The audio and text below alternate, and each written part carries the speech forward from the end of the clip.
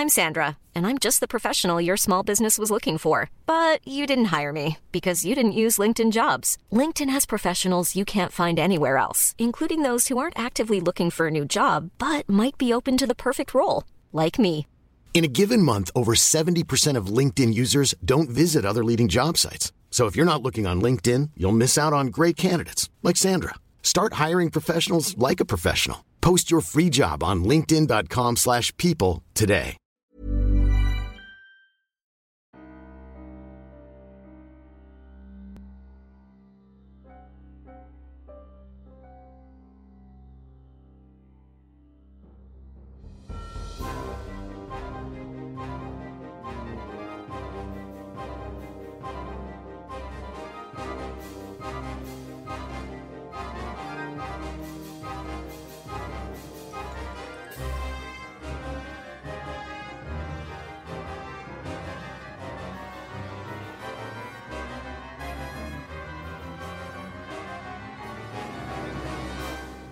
Hello, everyone, and welcome to Dice to Roll, the queerest Pathfinder podcast on the planet, where it's to hire questions like, if a ghost that doesn't know it's a ghost saw a ghost, how would it react? Well, if they're scared of ghosts, I'd assume that they would piss themselves ectobiologically. Okay, but what if the other ghost also doesn't know it's a ghost? I guess they have they'll a just fucking screaming scream at each other. Yeah, comedy of errors. I guess they're pissed scared of each other. And then they make out. Yeah, they do. They put That's the most important They put part. their hands to each other like Tarzan style. Yeah. Please. Jesus Christ. Okay, hello everyone, and welcome to another episode of Dark Archive. We have another strange journey to go on. Is everyone ready to rumble? Woo! Mm-hmm. Woo! The afternoon sun is rising over the city of Absalom. We see a different part of town. It is decidedly less wet than the puddles. While it certainly isn't rich, this is a homelier district, the Petals Quarter. Here, people dress in bright colors. They speak chipperly as they walk down the well-paved streets. All except the hulking catfolk man who hurries towards one of the houses, having been invited here by its occupant. Harrow Reaver, it has been maybe a week now since you used the Dark Archive folio to appear across the world in Brevoy and deal with the case of the Beast of Birchfrost. You have given some of the notes that you have made from it to T. Bladra to study, and he has invited you to his office on his day off to come explore this further. He seems to want to keep this apart from his regular weekly detective work, so you are coming on one of his days off to do this. Mm-hmm. You check the address that you have scrawled down on a piece of paper as you bustle towards T. Blader's home, which is, as you stand outside it, very modest, semi-detached. It is homely. Much homelier than you would have imagined for the strange detective, you know? Mm-hmm. How are you doing right now? What's going on before you go in and see why he has called you here? I think that Harrow is quite pleased to have been called over. I think he's been excited to look further into the files, and he's been prepping on his own, be able to do that with Bladra again. He's perhaps brought a little like box of tea as a gift for him. Harrow, you come up to the door. There is a bell outside if you'd like to ring it, and I'm talking like an actual bell that you have to like pull on the string on. You know, it's not like a doorbell. Yeah, he brings it. Yeah, you do, and there's some scuffling, and the door creaks open, and standing in the doorway is a short, slender figure who kind of squints at you suspiciously, and the tiefling in the doorway says, "Dad." Yes! Your friend's here. Coming. And this tiefling girl, who looks to be in her early teenage years, maybe. She has pale blue skin, similar to Bladra's. Her horns are a little stubbier, her hair a little bit longer, and she is very primly and properly dressed. Mm-hmm. And she appears to be holding in her hand an especially large toad. Oh. Yeah. Big fucking toad. And this young lady, she takes a step back, and Bladra, you arrive at the door. Surprise, you have a daughter. Hi, Harrow. Mr. Detective Bladra, I thought you'd shrunk down for a moment. No, I get why you'd think that, though. Sorry, this is my daughter, Abelia. Harold leans down, he kind of squats to be on Abelia's level. She puffs herself up a little bit to look taller. Oh, well, it is very nice to meet you, Abelia. That is a very nice toad you have. I think she appreciates that you did recognize it was a toad, not a frog, so she eases up ever so slightly and says, "Thank you. I like your drapes." She looks at your many, many layers of clothing. Thank you very much. And he stands back up. Please come inside. I don't want to leave you out here. I have not come empty-handed.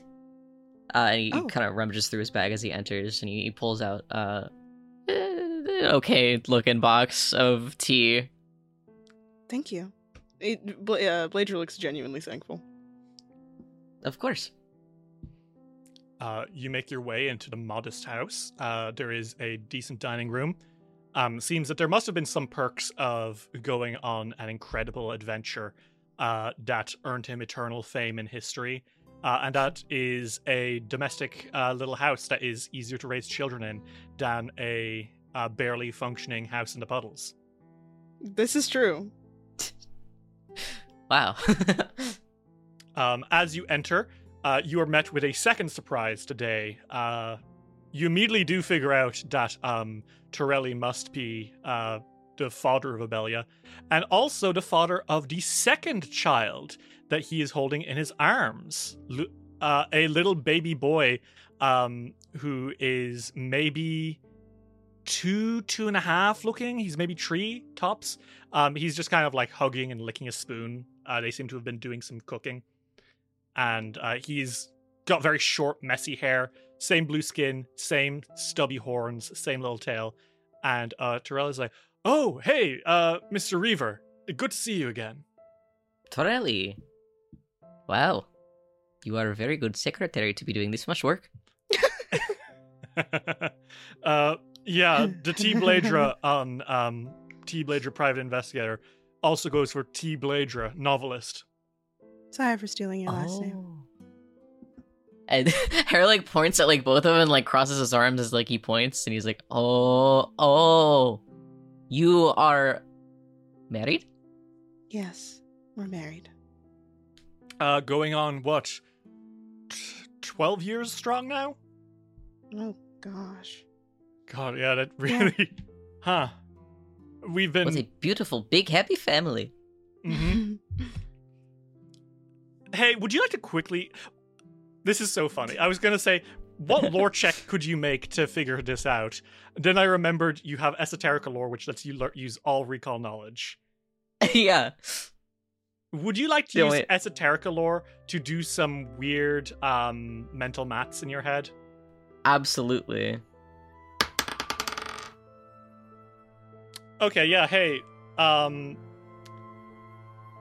if they've been married for 12 years, and Bladra you assume is in his early 30s, and Abelia, the eldest child, is maybe 13, you get the feeling that perhaps a younger and more rambunctious Bladra and Bladra maybe made some, shall we say, risky plays. yeah. Harrow's doing that math in his head. He's like, wow. Not like a bad way, but not he didn't expect that from like Bladra. Yeah, exactly.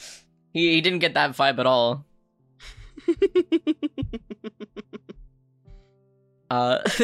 He's very happy that Bladra has this family though. He thinks that they are quite cute children. I think Torelli jumps his youngest child, Luel Bladra, in his arms, and he says, "Okay, so we're gonna go out into the garden.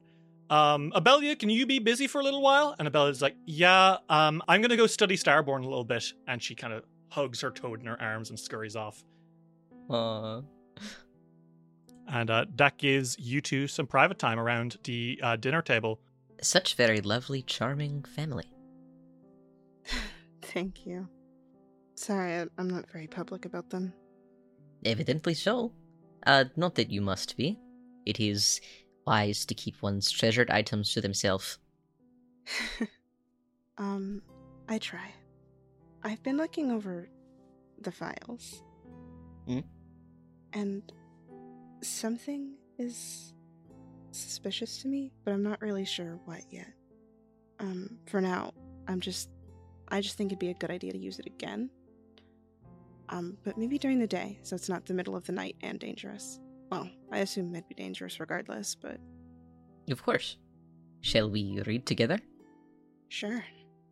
I'm curious to know what's got the detective stumped. I just haven't found a lead yet. Bladra, you pull open the files, and immediately to Harrow, it is obvious that you have been annotating stuff. Like, a lot of stuff.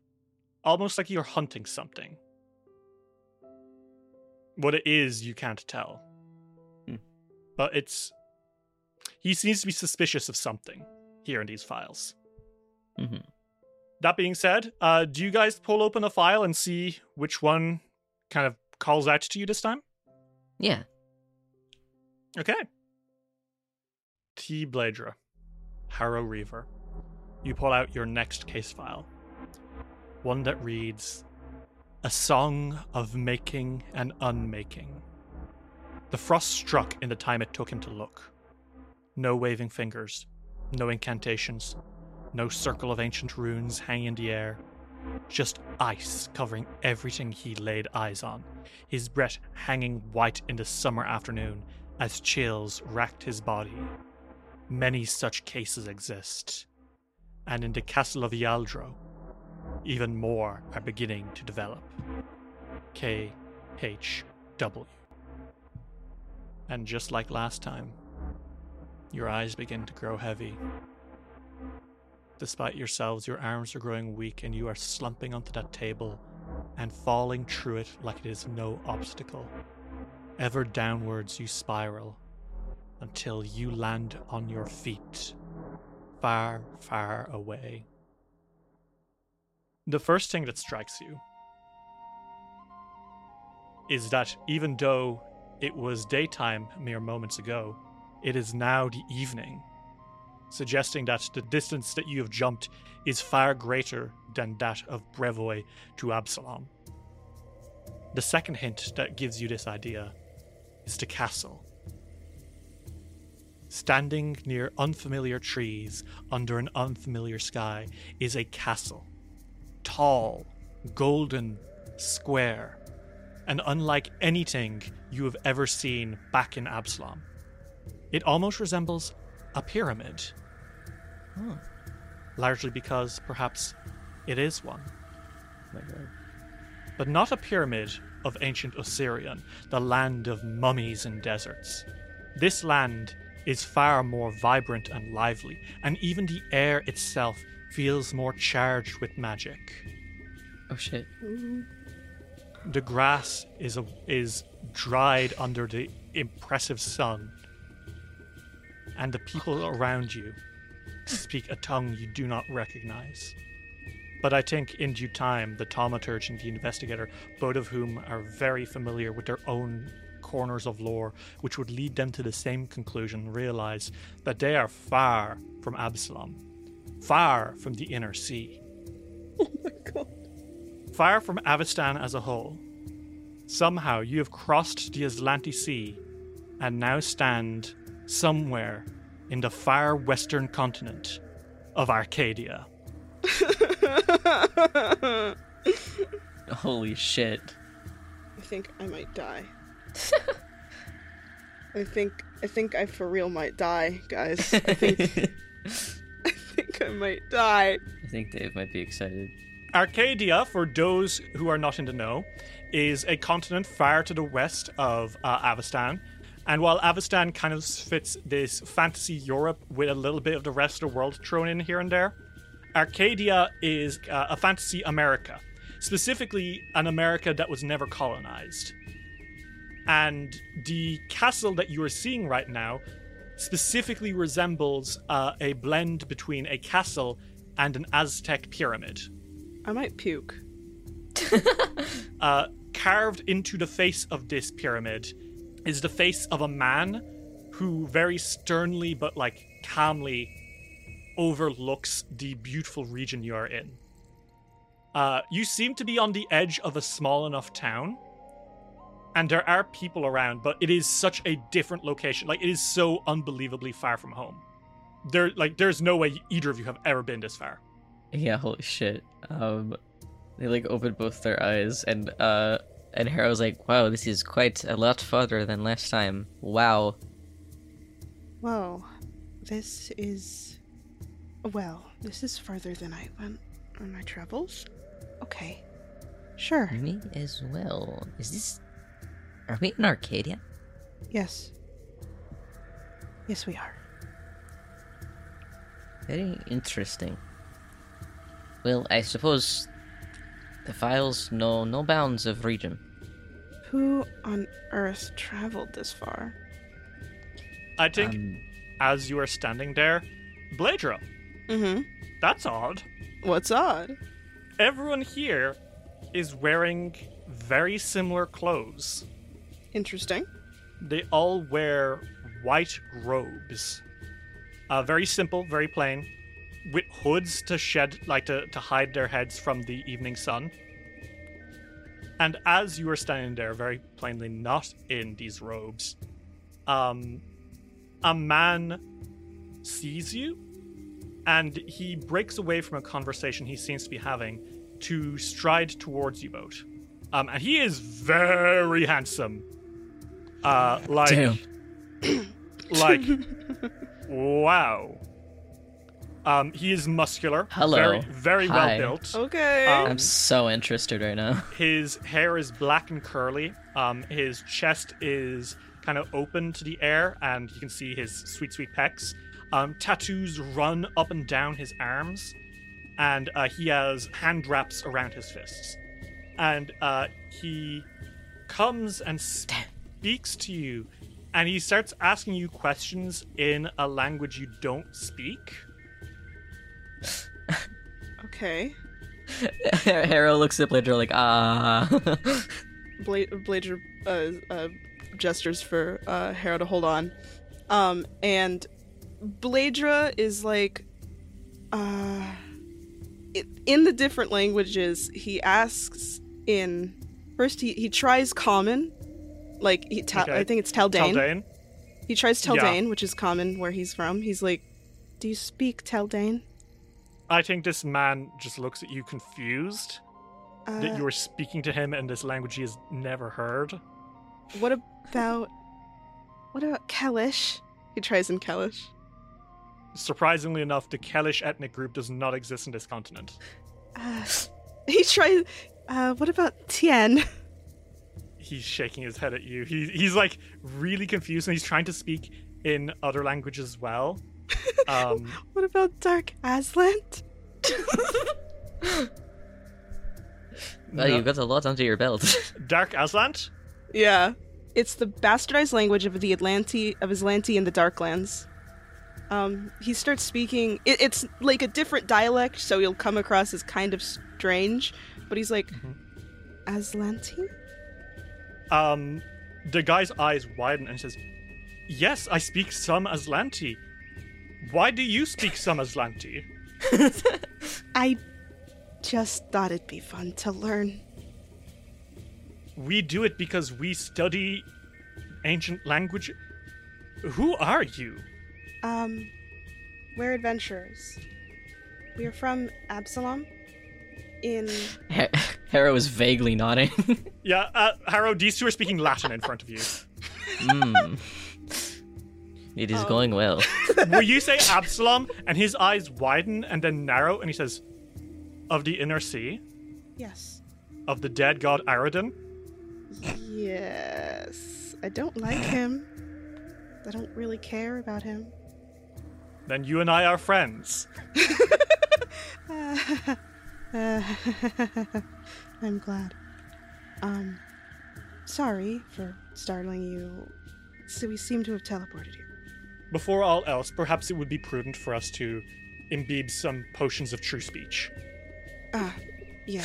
I'm sorry. My partner here doesn't speak any languages between you two. But perhaps it might be worthwhile instead for you to simply leave.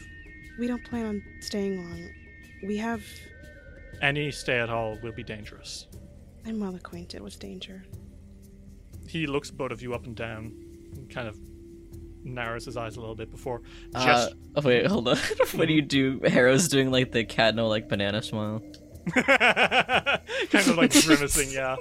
He looks you up and down, and he looks you up and down as well, Bladra. And he gestures for you to follow him into a one of the houses that surrounds this pyramid.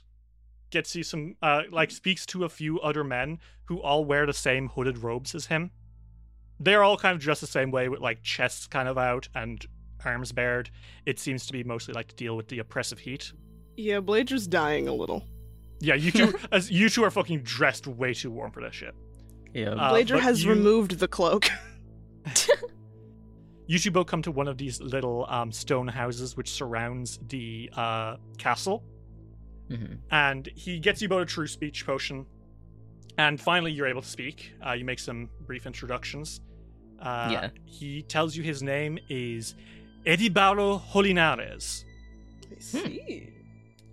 And Edibaro says, "So, what is the occasion for you two having teleported from the Inner Sea region to get to our lovely home? Do you even know where you are?"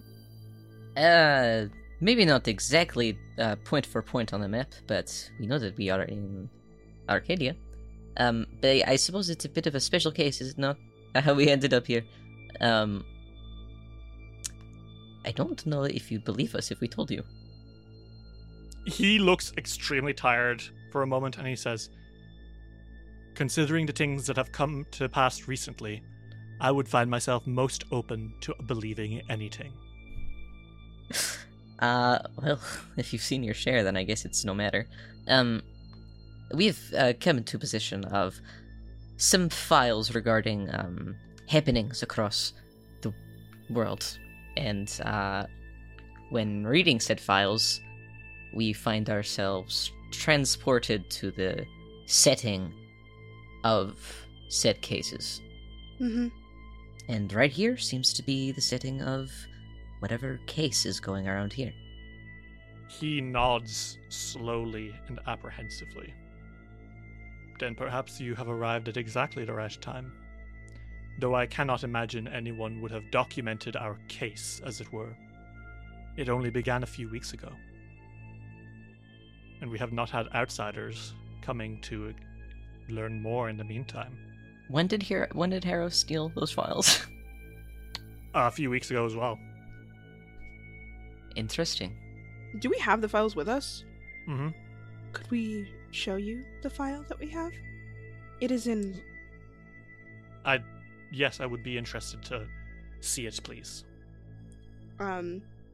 Bladra goes through his bag and he ruffles through. He pulls out a notebook and then he pulls out the file. And he slides it towards him. He looks through, and a lot of these files have anatomical diagrams on them, but they're all very strange diagrams. Skulls with hundreds of eye sockets. A diagram of the respiratory system with some unusual changes around the hands and feet. a drawing of an arm which has bones protruding from the flesh like blades. And as Edibaro reads through these, obviously he can't read the written text, but as he looks at these pictures, he becomes more and more grave looking. And he turns his head up to look at you both and says, I am not a believer in coincidence. I find this suspicious, worrying, frightening even. But you have come at the exact right time. Well, we're here to help. Yes. And that's what concerns me. You find yourselves in the nation of Sopatel. It is a nation of magic and wonder, located in southern Arcadia. We owe our prosperity to the Veins of Creation, a network of ley lines that provide magic items and almost limitless energy to our people, the source of which being the Kumaru tree within Tumbaya Mountain. And I think you guys know a little bit about Sopatel. Sopatel is essentially a nation which, until maybe 100 years ago, essentially had electrical energy. Wild. Obviously, this was ley line power, but people could turn on lights using ley power. They had machines that would work through ley power. And that fell apart 100 years ago because apparently, a few thousand years before, warrior hero of this place, Erasni, a mighty warrior who later became many things, befriended a traveler from the inner sea named Araden. Araden and Erasni both worked together to stop some horrible forces, and eventually Araden was allowed to inspect the Kumaru tree, which gave the nation of Sopatel its power. And he took some of it and bound it to his soul, and when he died, the Kumaru tree also died, more or less. So the people of Sopatel don't love Araden. The children here have a nickname for him. Did you know that? Really? Yeah. Do you want to know what it is canonically? Yeah. What is it? This is released in Monsters of Myth. Araden the Stinky. I literally love them. Anyway, point is, you find yourselves outside Yilado Castle. Tell me, do you know the stories of the hero gods of Arcadia? I cannot say I do. Millennia ago, there came a day where the sky was blotted out by meteors. I believe in the Inner Sea you call it Earthfall. The day that the Aslanti Empire fell. Oh, yes. The meteors that flew over the sky and crashed into Aslan, sinking it beneath the waves, and eventually giving you the Starstone, the rock which would give you the power to become a god by touching it. Those meteors fragmented over the skies of Arcadia, and buried much smaller pieces of the Starstone here in our nation. Though these stones were smaller than the actual Starstone and would not give people the power of true divinities, those who found these pieces of Starstone would become what we call hero gods. Powerful, nigh deific individuals.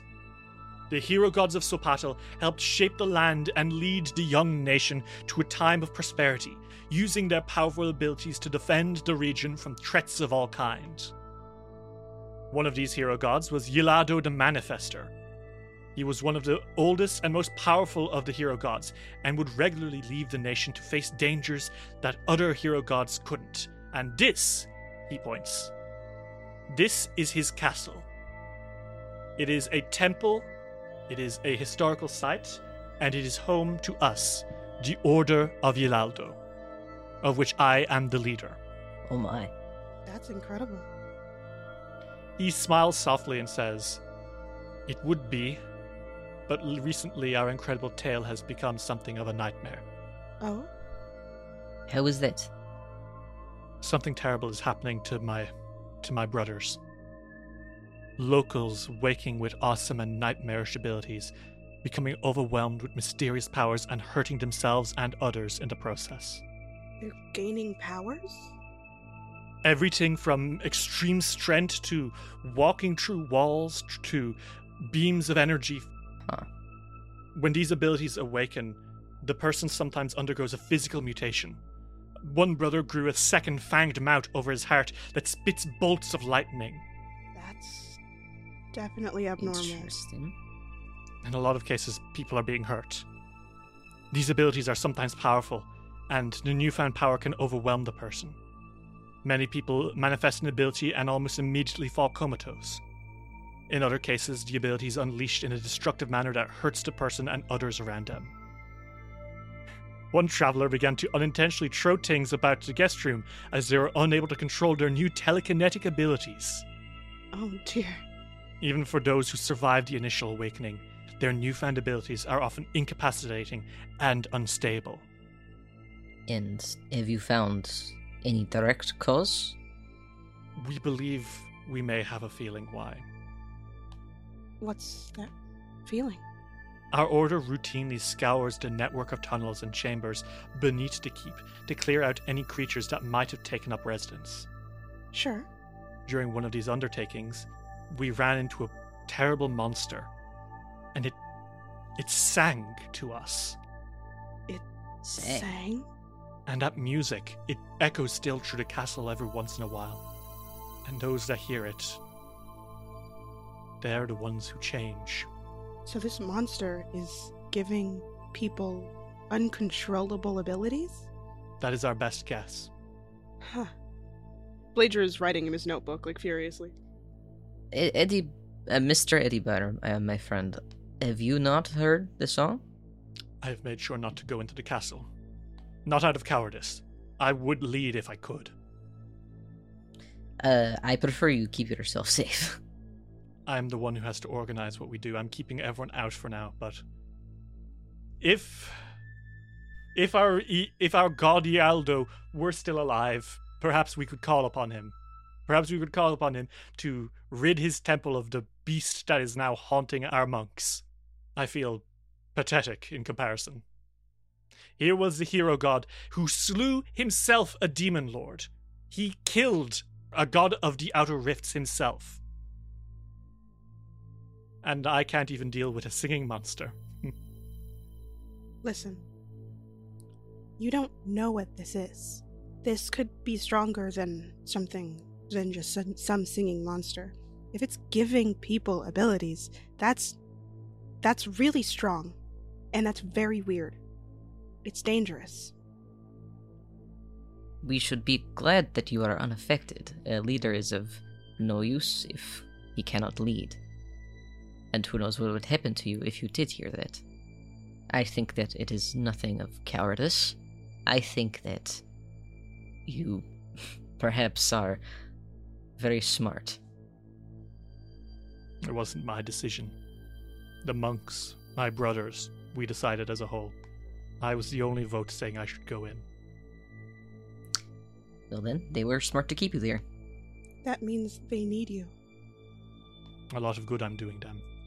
Listen, we're here to help. If you had not showed up with documents showing exactly what was happening to our people, I would send you away. But if you are showing up right now, as things are at their worst, it would be wise for me to listen, would it not be? incredibly wise. I will send in 2 monks with you to guide you to find this monster. We're going to try using earplugs. Perhaps that will help us. A good idea. Okay. If I am sending you to your deaths, he looks at you both gravely, then I must apologize in advance. You are good men, and I'm sorry that you must get wrapped up in this mystery. Let's not be so dour so quickly. He looked extremely serious.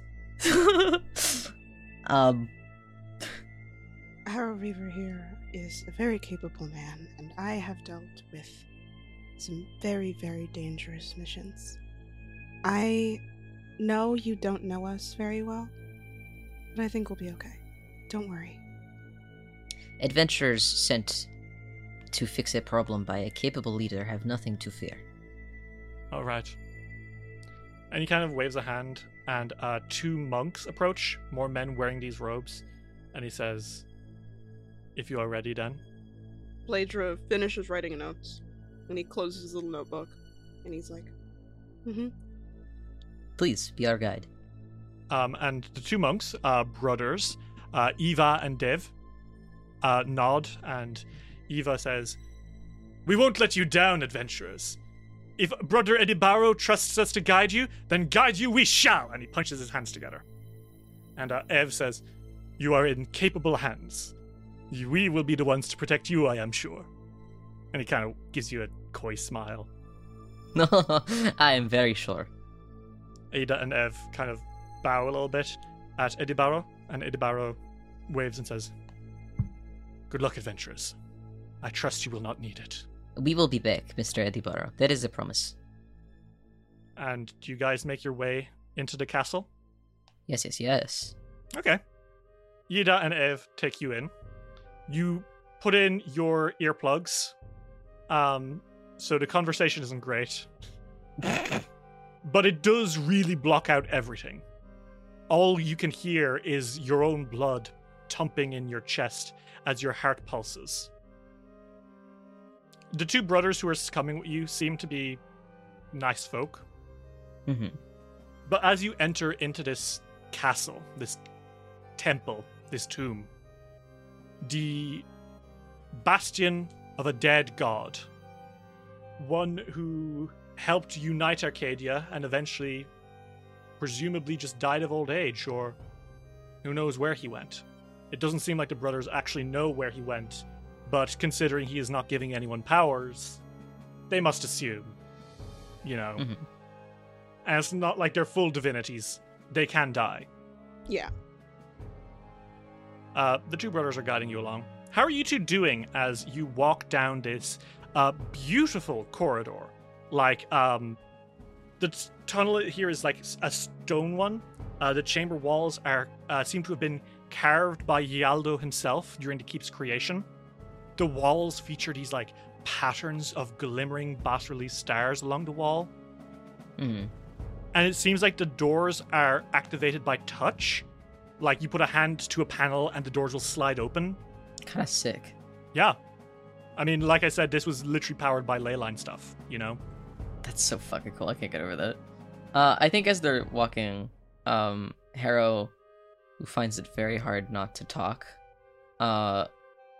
tries his hand at charades to say anything at all.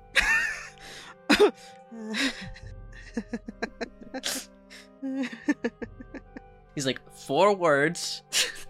First word. As they're like walking, like trying so desperately to sit. He's like, in the end, it's just something stupid. Like, "It's nice in here." Blader's like, "It's sexy?" He's shaking his head violently. You can't even tell. You can't even tell because he's... You can't hear him, he can't hear you. You both got earplugs. I feel like Harrow can kind of like read lips a little bit, but since he has like a cat head, it's a little bit hard for anyone to read his. Wait a minute. Bladra, you do in fact have the read lips skill feat. Do you? I apparently I do tell remember what he's saying. She's just fucking with him. Bladra gestures like he can read lips. Harrow is like, "It is nice in here. Such pretty walls. How are you, Mr. Detective Bladra?" Bladra gives a thumbs up. "I am glad you are having good time." He puts a thumb up also. It's Claude.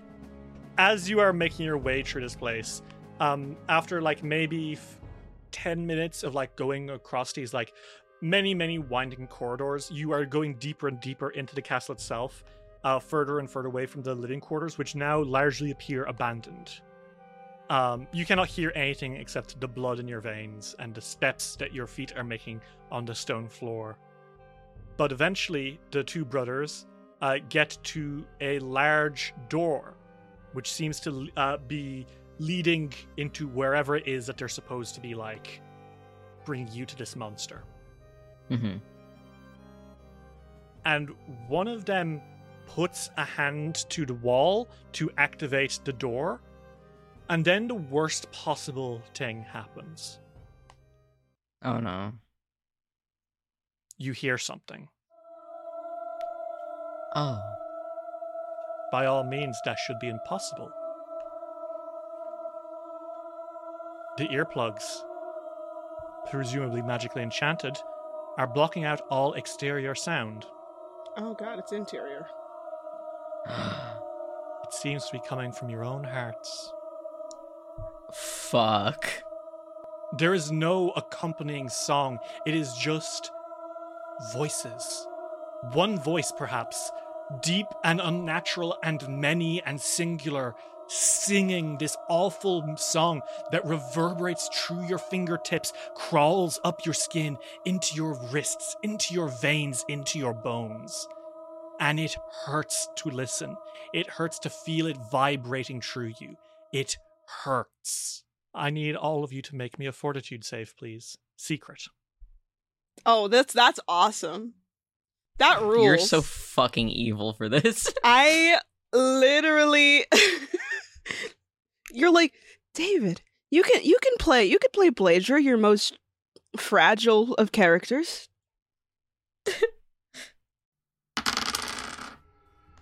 I'm so fucking scared right now, you have no idea. You shut up. I'm so fucking scared right now. Literally me right now. Shooting pain starts to mark its way through your vein. And for a second, both of you feel a weird sensation pass over you. Bladra, your hand clenches and unclenches several times involuntarily as you almost drop to your knees. Harrow, your eyes begin to sear with pain. Bladra is really leaning on that, Kane. Something begins to happen as well. Another sense of yours goes off. Because you don't hear them screaming, but you do smell them. You smell the scent of cooking meat. Oh my god.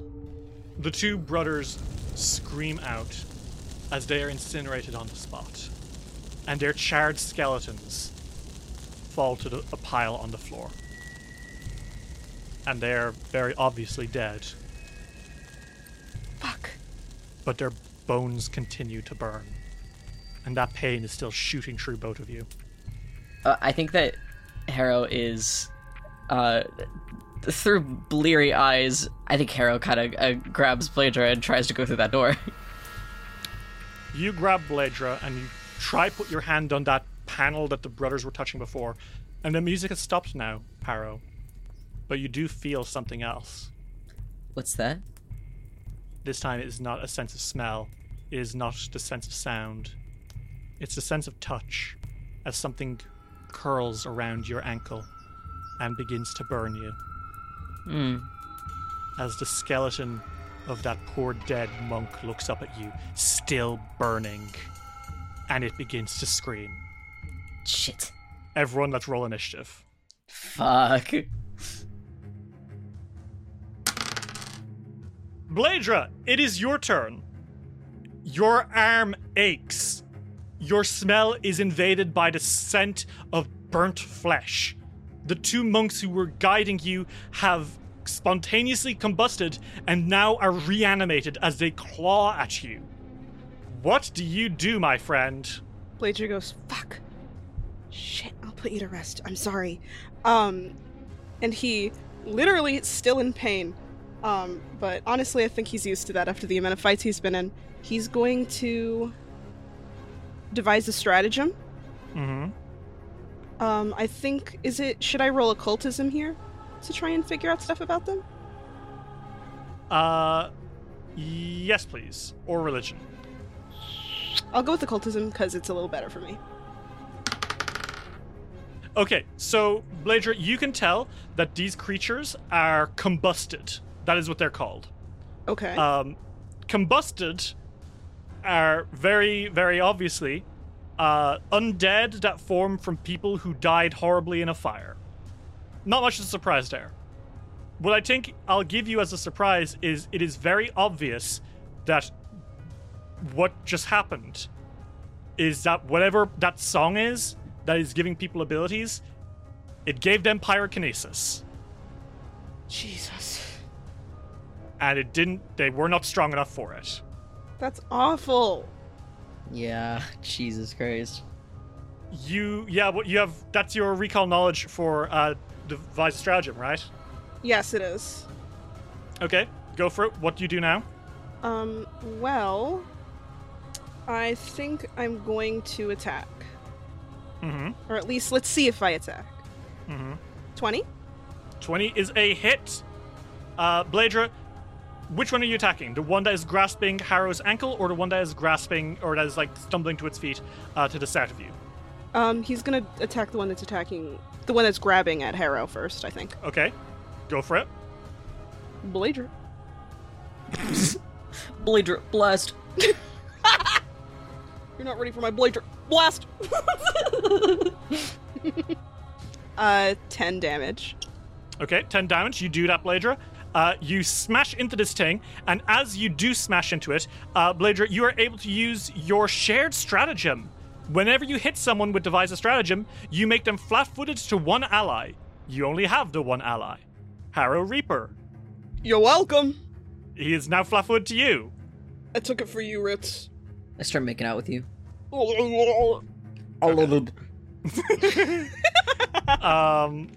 Then I think I'll literally roll occultism again, if that's okay. Okay, it'll be a higher DC, but go for it. That's totally fine with me. Okay, so with another look at it, you can tell that this creature is, obviously because it is on fire, it's not going to like cold or water damage. Bladra, with his last action, I think gestures to Harrow's like ears to pull out the earplugs, because I don't think that they need to hide it, because I don't think it's possible for them to. Mm-hmm. So that he'll take them out so that he can tell him as soon as possible, if that's okay. Mm-hmm. I will say, Bladra, you are starting to feel very lightheaded. Fucking trucking. And that pain in your hand is getting especially bad. And I need you to roll me a d10, please. Scary. Uh-oh. Okay, excellent. Bladra, as your pain overwhelms you, you catch sight of your hand. Mm-hmm. And your arm has changed. Mm-hmm. Your flesh has become translucent, like it's jelly. What the fuck? And you can see your bones underneath.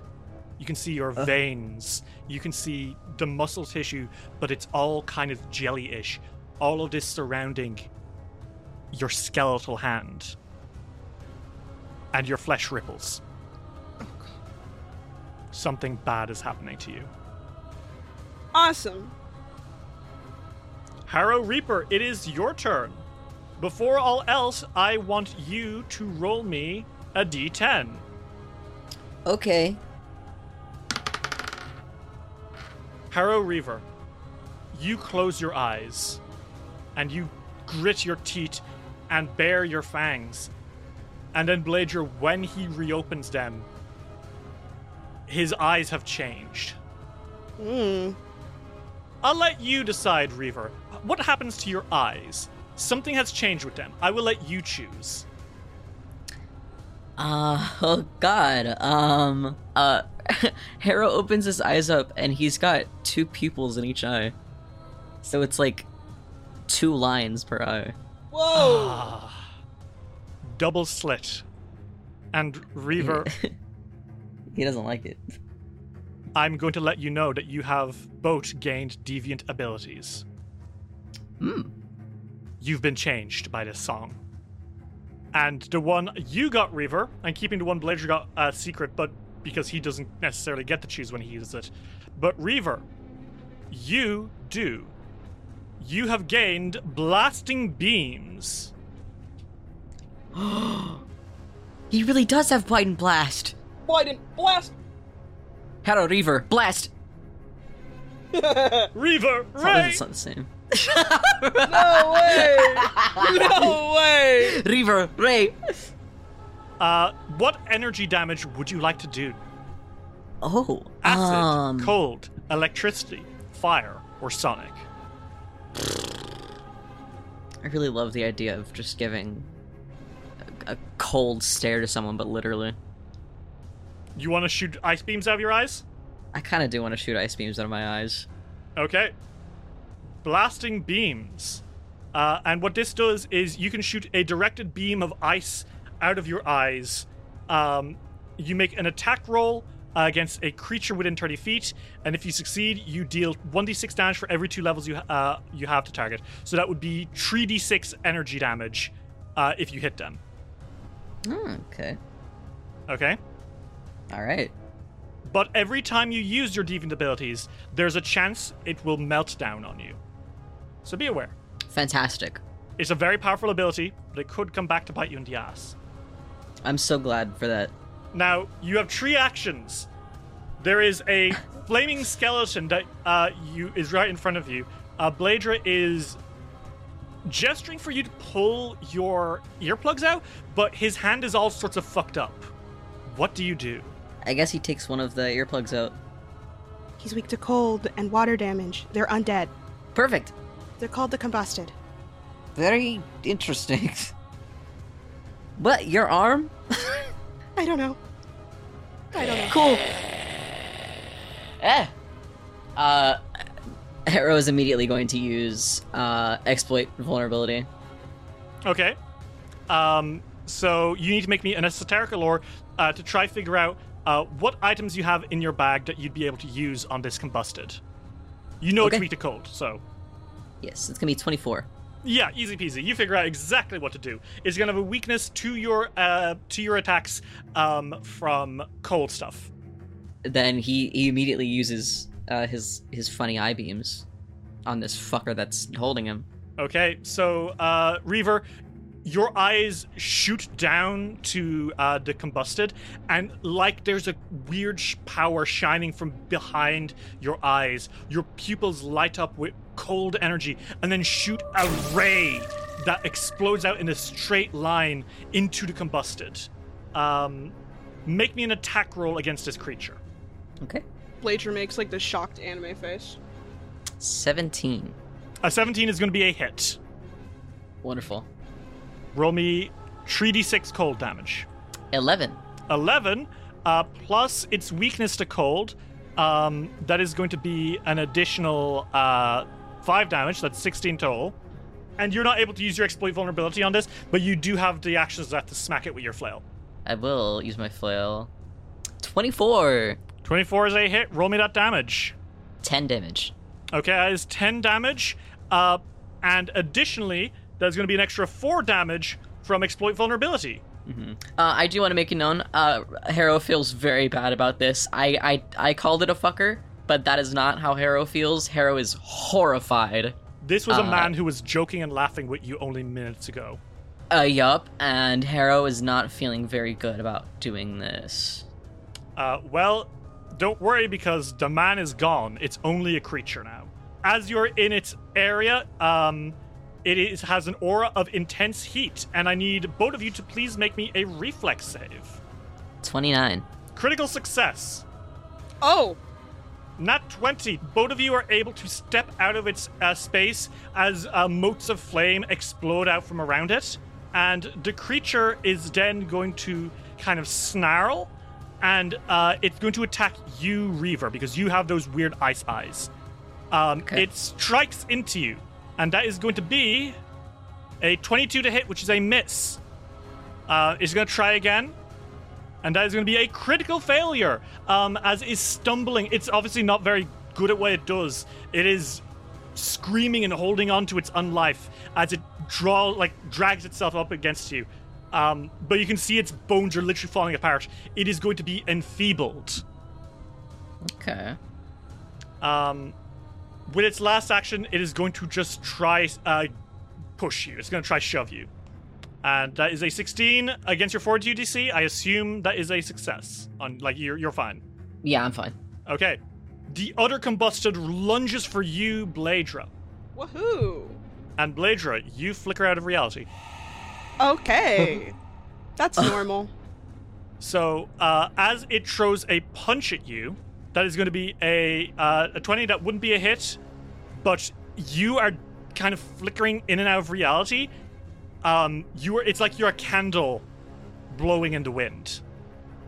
Bladra, you just feel very cold suddenly. And Reaver, I forgot. I need you to please roll me a flat check, please. Okay.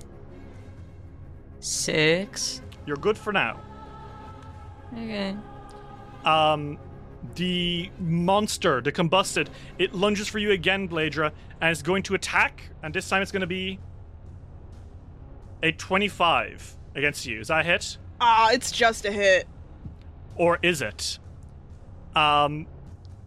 You use your ability, Eerie Flicker, and you, as a reaction, become concealed. So he'll need to make a flat check to hit you.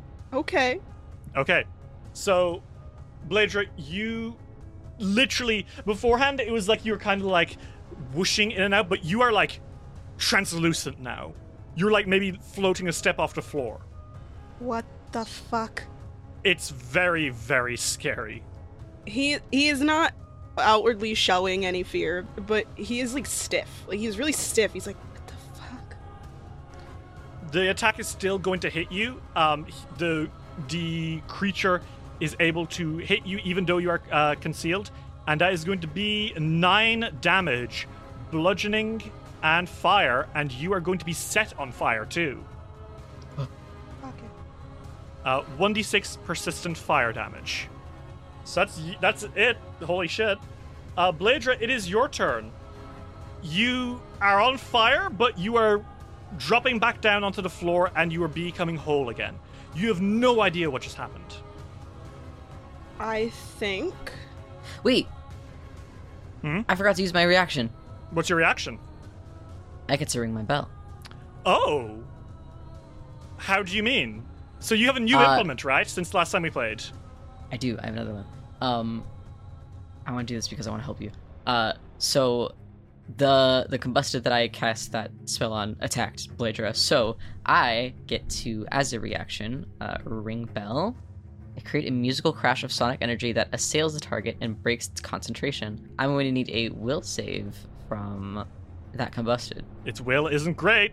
Good. That is a 22. Well, it's good enough. That's fine.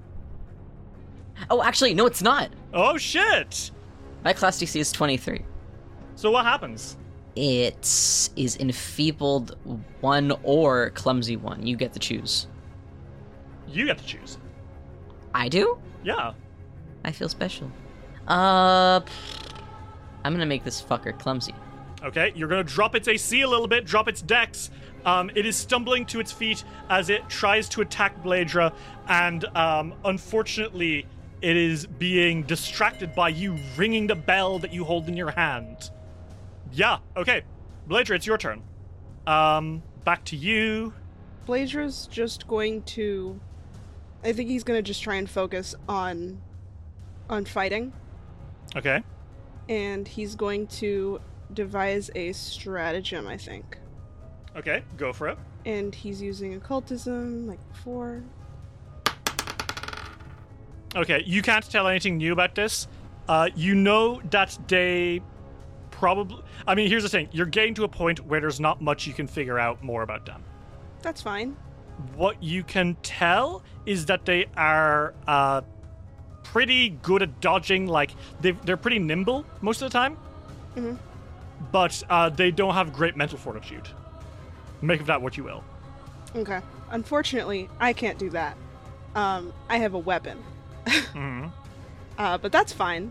So, Bladra is going to try and attack, or see if it'd be a good idea to attack. Mm-hmm. 17. A 17 is a hit. Roll me that damage. Awesome. 20 damage. T. Bladra, how do you slay this monster? I think Bladra tries to focus for a second. He's like, I need to put you to rest. And I think he I think that he swings his cane into its side to collapse the skeleton. Okay, you bring that cane into the creature's side, and the skeleton lets out a wail before collapsing into ashes and is destroyed. I'm sorry. If you had not had that bell rang, Reaver, that wouldn't have hit. So nice work. Hooray! Yes! Bladra, you have one action left. What do you do? Bladra steps out of the fire aura. Okay. Good call, because these things have a fire aura, and standing near them kills you. Reaver, it is your turn. Bladra, you are going to take 2 fire damage. Reaver, you are next to this horrible creature. You aren't into fire aura, but you could be if you so chose. You have a bell in one hand, you have a mace in the other hand, you have eyes with weird energy pulsing from two pupils. What do you do? I would like to fling magic. Mm-hmm. So I'm going to do that. And then, after that, I'm going to use my eyes again. So give me a reflex save. That is going to be a 16. That is a failure. That is a failure. And you are able to use your... 12 damage. Cool. How does this look? How does the energy shooting out of your wand look? I think that it's a deep magenta that kind of looks like tendrils. Mm-hmm. Rather than like wisps or something, but it is a little bit smoky. Okay. So it's like it looks like that. Like... Bright, deep magenta swirls of mist and tendrils that shoot towards them. Okay, cool. You deal that damage, and is that your turn? No, I use my eyes now. Oh shit, lol. Okay, go for it. Make me an attack roll. So it's gonna be 19. That's a hit. Roll me that damage and make me a flat check, please. Okay. Flat check was 14. Okay, you're good. Roll me that damage. 12 more damage. Okay, plus its weakness this time, because this is cold damage. That's 17 damage total. The combusted is looking particularly bad. Good. It is its turn now, and it's going to rush towards you, screaming still, and it almost looks like it's begging for mercy as it claws at you. A hand goes for your throat, and it is a critical miss. Ooh. It is not trying to attack you. It is literally just clawing at you, begging for reprieve. Oh, God. It hurts itself, actually. As it literally smashes its body against you. Jesus. And that is going to be 7 damage to itself. And then with its last action is going to try grabbing at you, Bladra. Oh, okay. And that is going to be 25. That just barely hits. Would you like to use your reaction to try become concealed, or are you good? I could definitely try. Okay. So it'll need to make a... First off, you need to make me a flat check, please. 7. Seeing and touching the beyond leaves you open to its alien influence, warping your perceptions and thoughts. So you will become concealed, but something inexplicable touches your mind. And Bladra, as you go translucent, there is a silhouette overlapping with you. Mm-hmm. Something from the other side wants you. And that is terrifying. That's great. That's lovely. You're frightened tree. Awesome. But you might be concealed, so let's see. Okay, that is going to be a fail. It fucking misses you. You turn a hit into a miss, Bladra, as this thing reaches into the air and swoops through the space where you used to be. And now it's you and something else. Great. And you, Bladra, are panicking. It's your turn.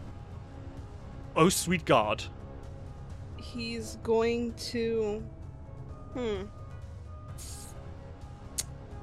I think he's going to try and compartmentalize. He's going to try to just focus on devising a stratagem. Like he's trying to not think about anything else. Okay. Okay, Bladra, you notice Thing's favorite color is blue. Shit, man. Good to know. You know basically everything about this creature already. Yeah, no, that's fine. I just think it's funny. Bladra is going to see if attacking would be a good idea here. Let's see. You think you could probably land a good attack if you tried, even though you are shaking quite badly. You think you could land a good attack. Okay. Then I do it. 8 damage. Bladra, you surge forward, you strike into this combusted, and it lets out a gasp of pain before it collapses to the floor. Gone. And the encounter ends. Dice will return after these messages. Hey everyone, and thanks for listening to another episode of Dice Will Roll. It's me, Derry, your genderist GM, and I'm here to say thank you all so much for listening to Dark Archives. I hope you've been really enjoying. It's been really fun to run.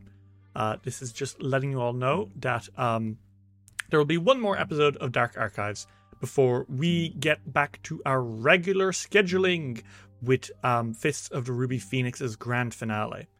I hope you're all looking forward to that. I know I am. And next week's episode will be our best one yet. Although it's going to have real competition with this week, as you're plainly seeing before you now. That's all. I just want to give you guys a little heads up for how this unpredictable schedule is finally rolling out. Luna will be back with us very soon. And I'm very glad you've all been so patient. So that's it. Enjoy the rest of the episode, everyone. And as always, keep it rolling. Thank you very much.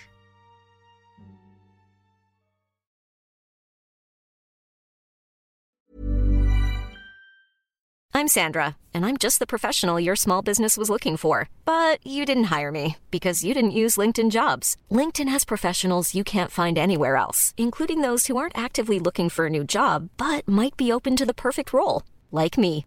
In a given month, over 70% of LinkedIn users don't visit other leading job sites. So if you're not looking on LinkedIn, you'll miss out on great candidates like Sandra. Start hiring professionals like a professional. Post your free job on linkedin.com/people today. There's never been a faster or easier way to start your weight loss journey than with PlushCare. PlushCare accepts most insurance plans and gives you online access to board-certified physicians who can prescribe FDA-approved weight loss medications like Wegovy and Zepbound for those who qualify. Take charge of your health and speak with a board-certified physician about a weight loss plan that's right for you. Get started today at plushcare.com/weight loss. That's plushcare.com/weight loss. plushcare.com/weight loss. We now return to Dice Will Roll. Detective, are you okay? I'm fine. I'm fine. He is very obviously not fine, just by the way. He's also on fire. Yeah, the Harrow's trying to, like, pat that down a little bit. I think you're able to get it. You're able to turn off the fire. Okay. You take 6 more damage total, but, like, you guys are able to medicine check your way back into being okay later. Mm-hmm.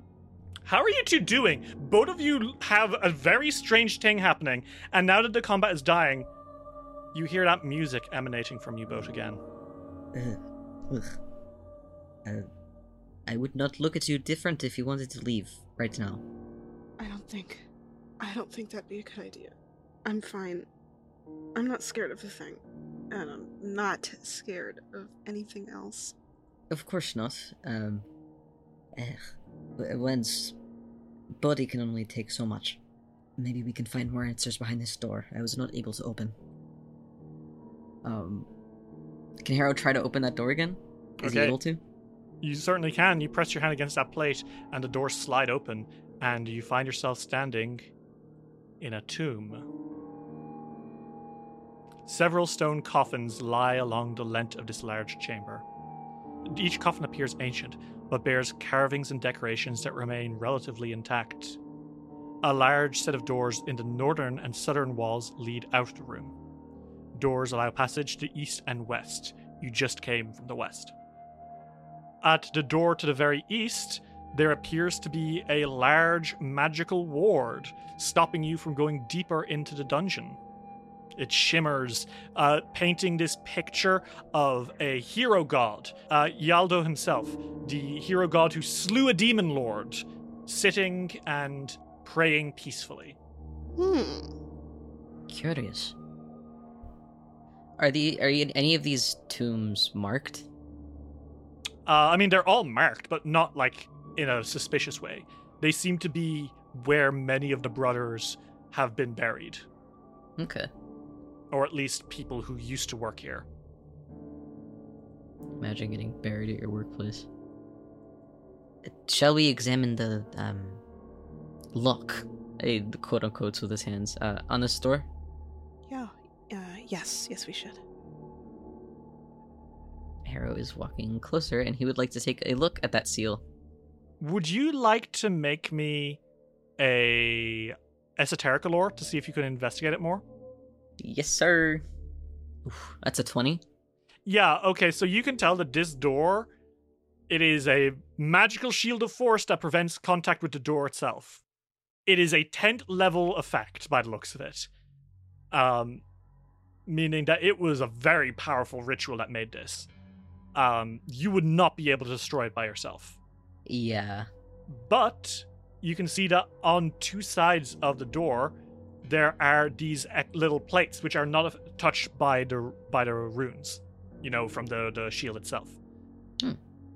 And there seems to be indents into it, which you can recognize to be probably a key of some sort. Ah. There's one on the far left and one on the far right, and I think you recognize that this is the kind of structure that is often used so that you cannot do something alone. You need to have one other person with you. Mm-hmm. Whatever is on the other side of this door is not something people want being seen, apparently. Yaldo himself must not have wanted people venturing this deep into the castle. Right. Harrow turns back to Bladra and says, "We will be looking for keys then, and we will both need to open the door together." Okay. Shall we check the other rooms in this area? Yes, but let's be cautious. Does your arm hurt? Yeah. He's looking at his arm. I have no idea what to make of this. It is not a miracle I would have wished for. He, blinks hard. Eye beams, huh? I suppose so. Do they look any different? He, points to them. You've got 2 pupils in each eye. Gross. Little bit. I hope it is not too off-putting. I will try not to look at you. What? No, you're fine. I don't care. Do you want to make a quick esoteric lore check or an occultism check? Yes. Harrow, you actually do. You're pretty sure you know what these are. Yeah? They're called deviant abilities. Hmm. Though Galarian contains classically trained spellcasters, descendants of magical creatures, and entire species who can invoke ancestral patrons for supernatural aid, there are always some who gain unique and unstable powers in unorthodox ways. The so-called deviant abilities give people exotic energies, the boons of powerful entities, cutting-edge scientific experimentation, or any other number of processes which allow for truly unusual powers. They are classified into 3 types. What you have, Reaver, is dragon classification. For those who are empowered by the heart, by courage, by strength. And it is very much so all about energy and power. Bladra, what you have is Wraith classification. Secrets, subtlety, intelligence, the otherworldly. That's fair. Whatever is giving you these powers is giving everyone else in this place the powers. And both of you have physical mutations causing this. In your case, Bladra, your hand. Harrow, in your case, your eyes. And evidently those poor bastards outside, their mutation was their flesh. And the song is ever present throughout. Anytime you use those abilities, you hear weird chanting again. Cool. Imagine all that in Harrow's accent, because he says just that to Bladra. he explains it thoroughly. So quite peculiar, yes? Extremely. This is not ideal. Do you have any idea if this is a permanent thing? We will have to find that out ourselves, Mr. Detective. I can't wait to go back home and tell my husband that I'm clear now. Well, I'm sure he will love you all the same. I'm sure. He would. I would hope so. They've been together since they were 15. My god. You guys want to keep moving in? Yeah, I think Yeah. that they're at one of the doors. Harrow opens the door. Oh. Well, you enter what appears to be a library. Several large stone tables stand in this room, each spaced evenly. Shelves built into the wall hold hundreds of books, several of which lie open on the central tables. Doors in the southwestern and southeastern part of the wall lead in and out of this room. And in this room, you see two warrior monks. And they are both very obviously in anguish. One of them, the taller of the two, she has a hole in her hand, a perfectly cylindrical dimensional portal, which is in the palm of her hand, and it is leaking desert sand. Hot air is bursting out of it. As she wails in pain, clutching it, you see that the other of them, his body, the short guy, his body is discorporating into fractal patterns of roiling smoke and ash. You can tell dragon classification and wraith classification. What the hell do you do? Because they are noticing you, and they are both screaming in agony, and you're starting to recognize that they might not be fully cognizant. Oh. I think I have an idea. Yeah? I have a feat. Uh-huh, what's the He's got feat? No cause for alarm. Okay, so tell me what no cause for alarm does. It's a class feature. I can attempt to reduce panic. Attempt a diplomacy check, comparing it to the will DC of creatures in a 10-foot emanation around you who are frightened. I assume that this could be that too. I'll allow this to be, yeah. And each of them is temporarily immune for an hour. Okay. If it fails, They can't. Yeah, I'll say they're within range, and they're turning to you, both of them not fully aware of what's happening, but almost like instinctually getting ready to fight you. Bladger raises his hand, the one that's not on his cane that he's walking with right now. Is it his and ghost he's like, hand? Yeah, probably. And he's like, please, we're here to help. We're in the same situation as you. We are not here to hurt you. His ASMR ass voice. And that's a diplomacy check, right? Yes, that's right. I will use a hero point on this, by the way, if it fails. 29. Okay. Their will DC is 20. Because this is a very hard situation, it's raised by 5. You rolled higher than a 25. Yay! And with no cause for alarm, Blade Drive will allow you to skip this combat entirely. Let's go! And relax both of them. The two monks, both of them are like gasping, and the taller one, the lady with the hole in her hand says, "It hurts! It hurts! Please help!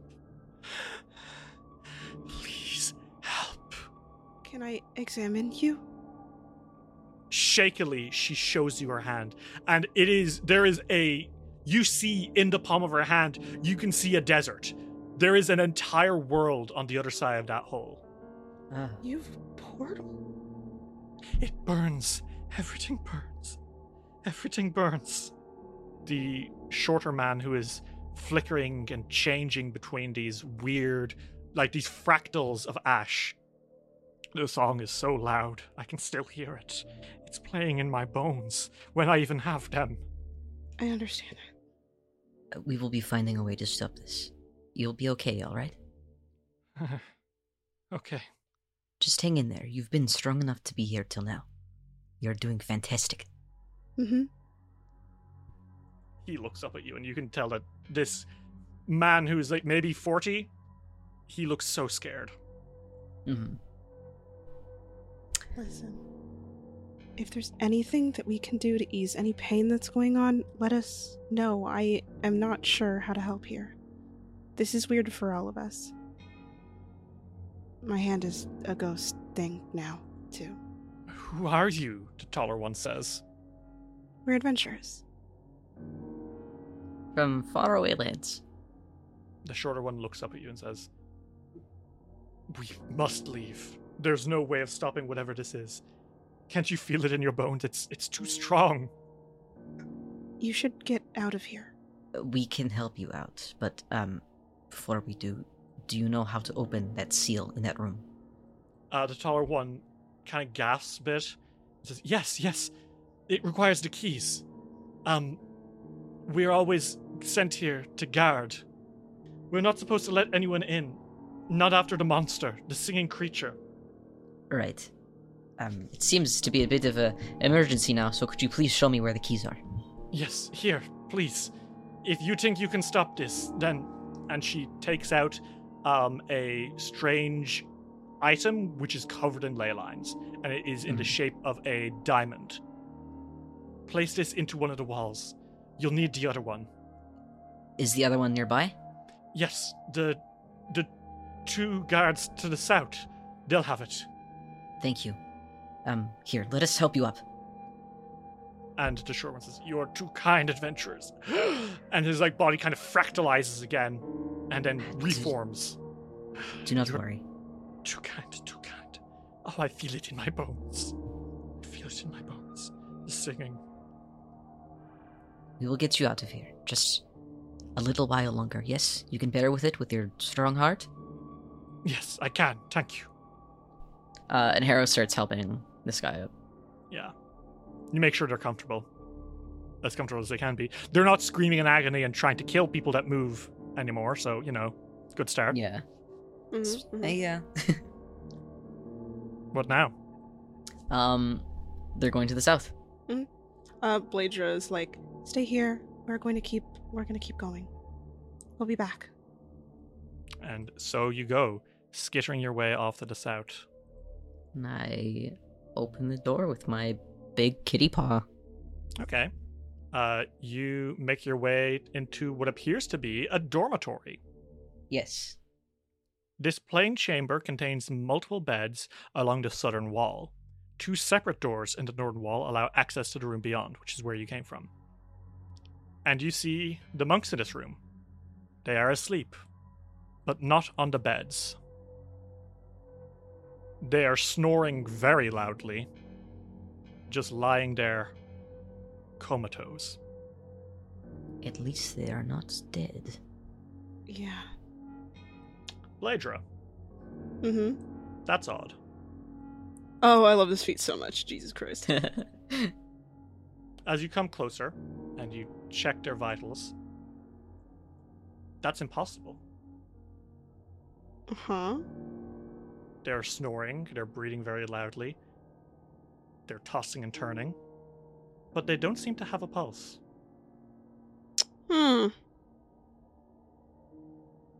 Bladra mumbles to himself. He's like, "Now, how is that possible? How is what possible?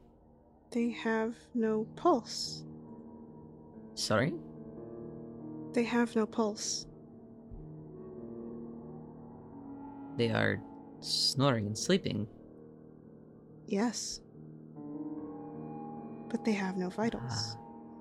Would you guys like to roll occultism or esoterica? Yes. Reaver, you're not sure, but Bladra, that means their souls aren't in their body. These 2 are astral projecting. Awesome. That Their rules. spirits are far, far away from here. Isn't that awesome? Kind of awesome. I will say you do see in one of their pockets another ley line covered object, the shape of a disc. Bladra takes it and he's like, "I'm sorry. Their souls are not in their bodies right now." Perhaps there is something we can do for them later. Should we maybe put them into the beds? Yes, it cannot hurt. Harrow immediately goes to pick them up and set them each in a bed. You pull the blankies up to their chin and you give them a little kiss on their foreheads. Yeah, he tucks them in a little. Ah. Bladra's like, sorry, I can't pick up a person that height and size. It is okay. This is why I am here. Yeah, I'm stuck to the toddlers. A surge of music plays through both of you again. Ah, let's go. Okay. God forbid we have a funny moment. God forbid I talk about his child. God. Arrow makes sure that they both have the keys, and he waits on the left side to open it. Bladra waits on the right. Alright. Ready, Mr. Detective Bladra? I'm always ready. Harrow sticks the key in there. Bladra puts in the key. Okay.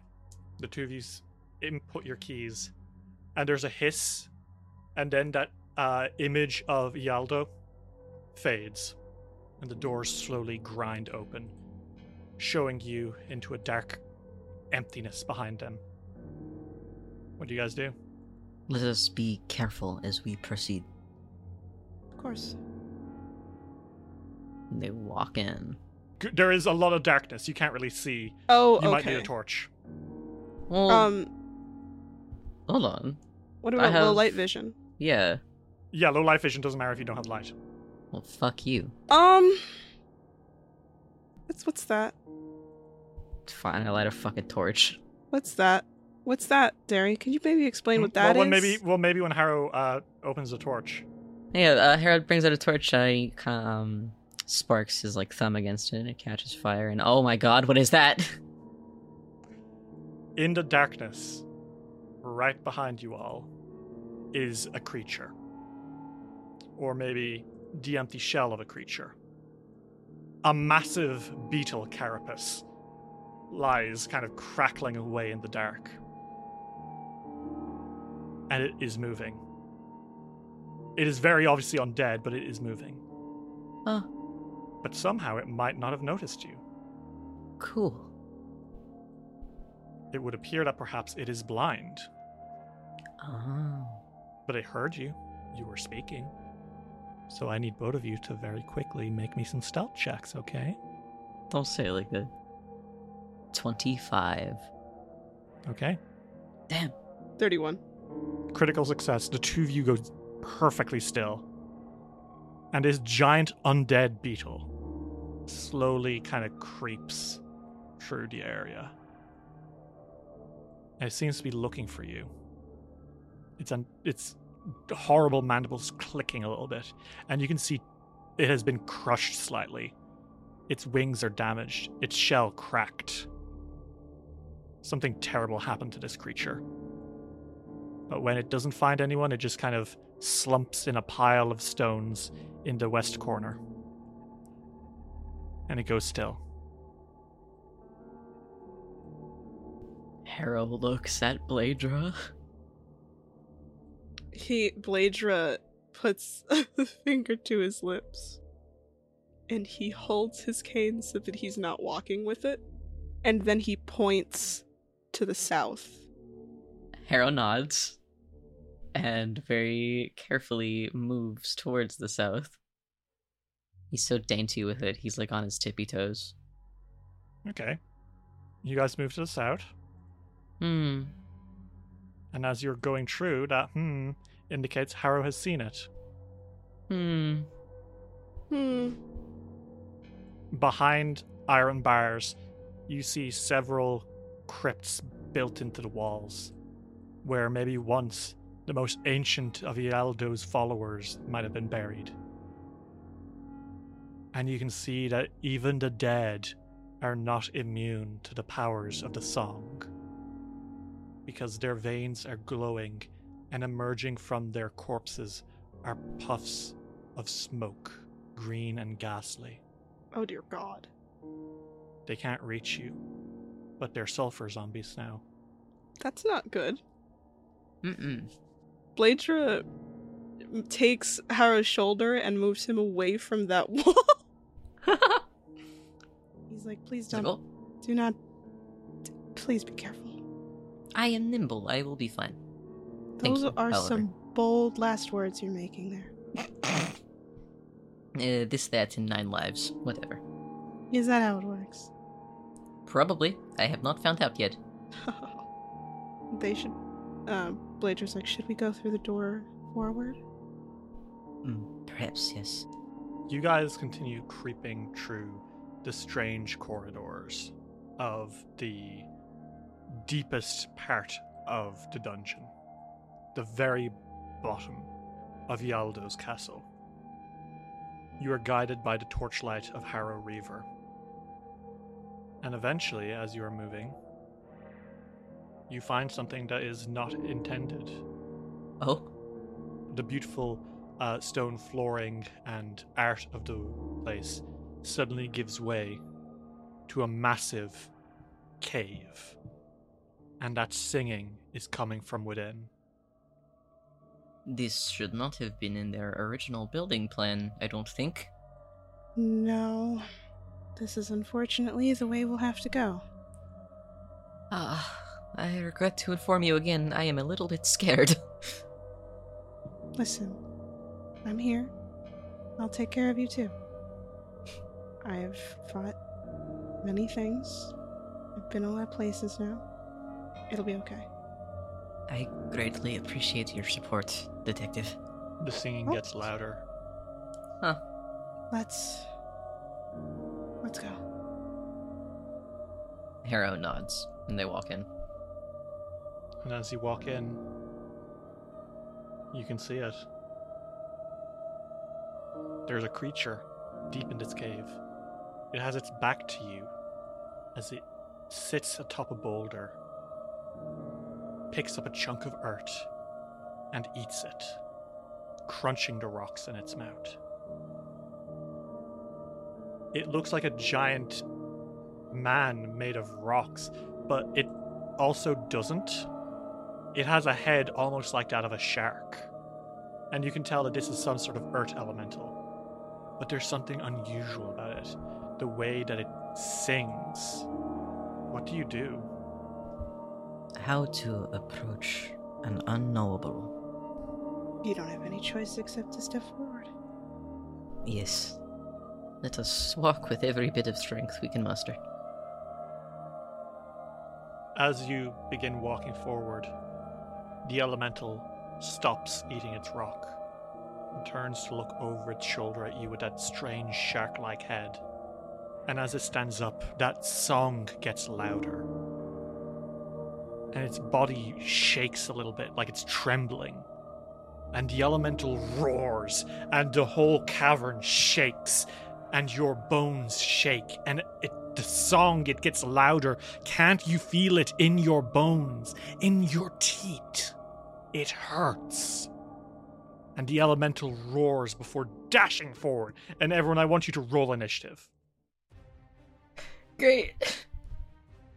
Oh boy. Not 20. Oh my god. Holy shit. 30. Okay, so top of the order, Harrow Reaver, it is your turn.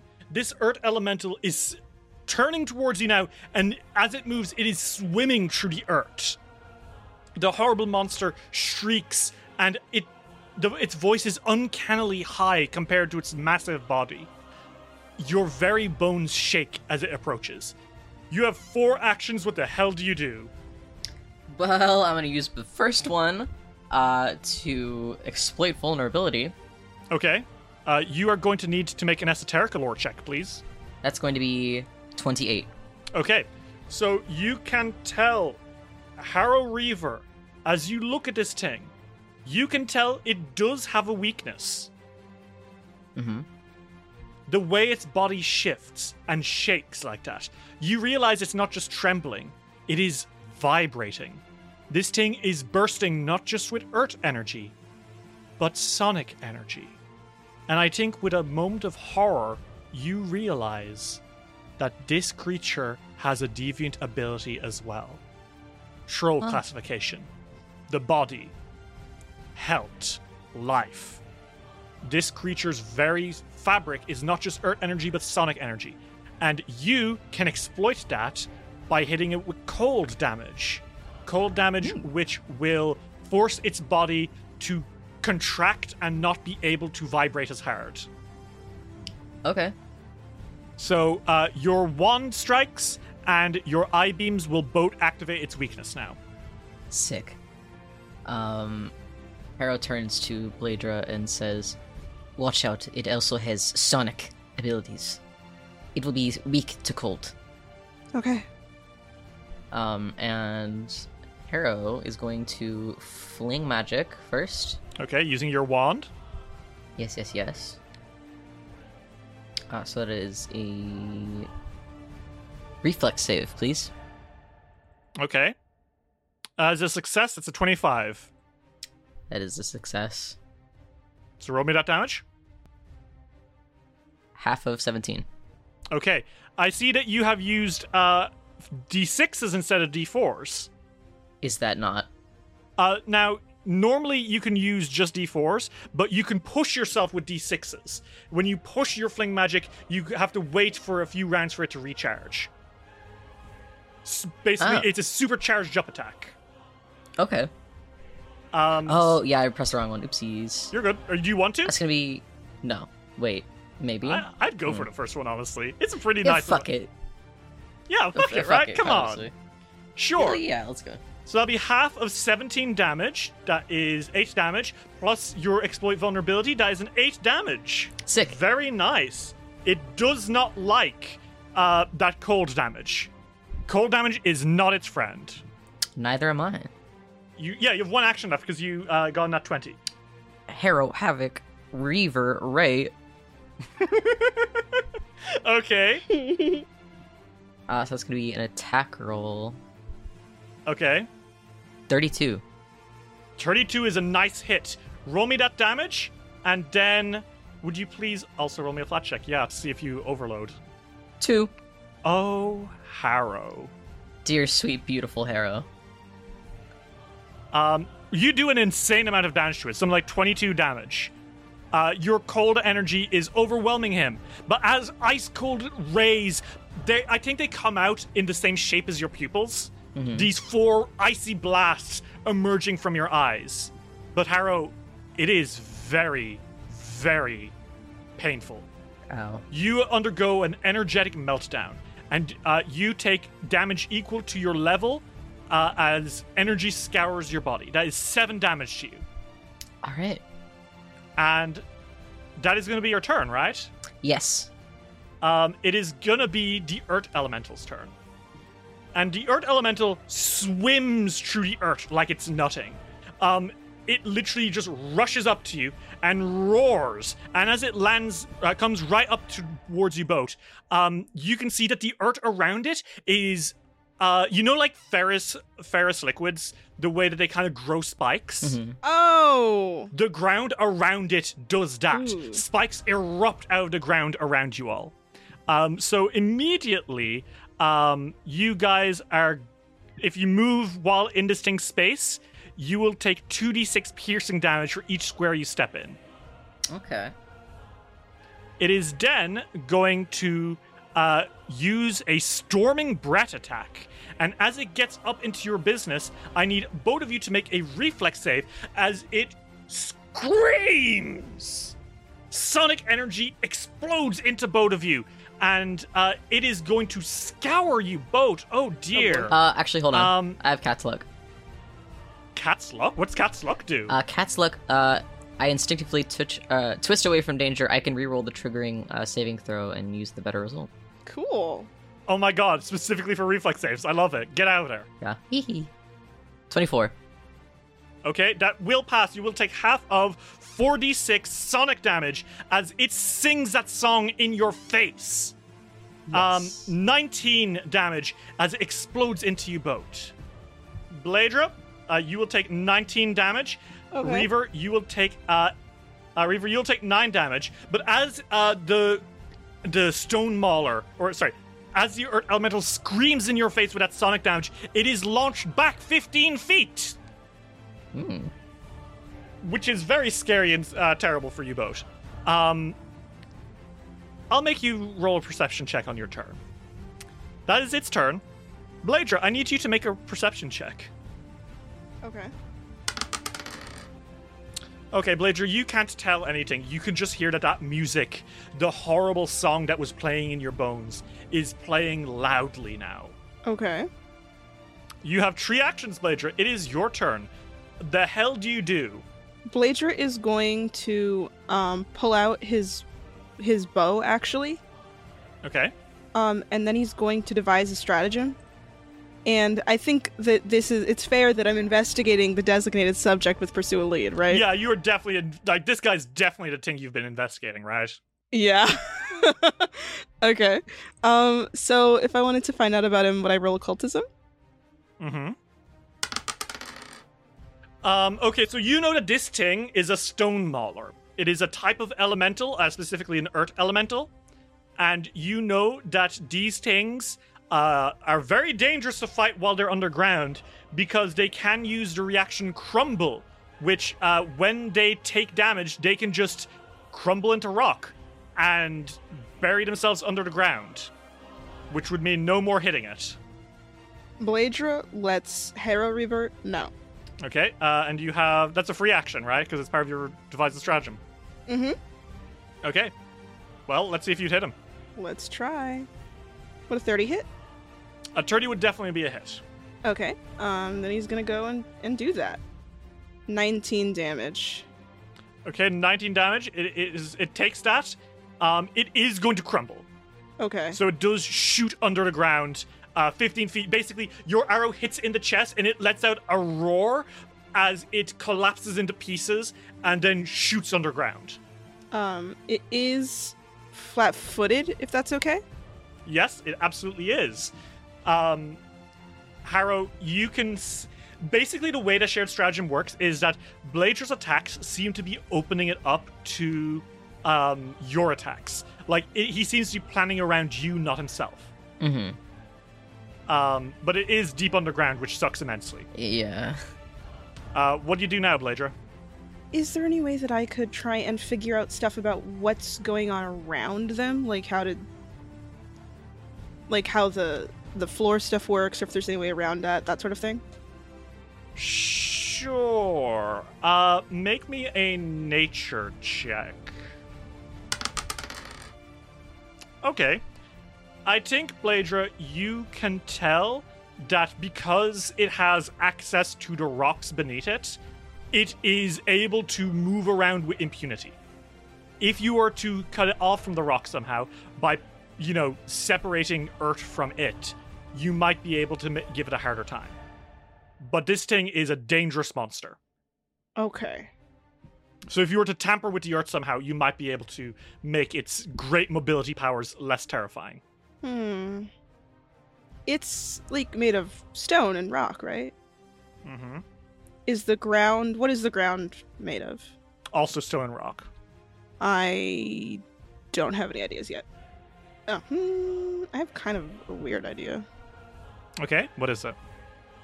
I've got soap in a water skin that I assume has water in it.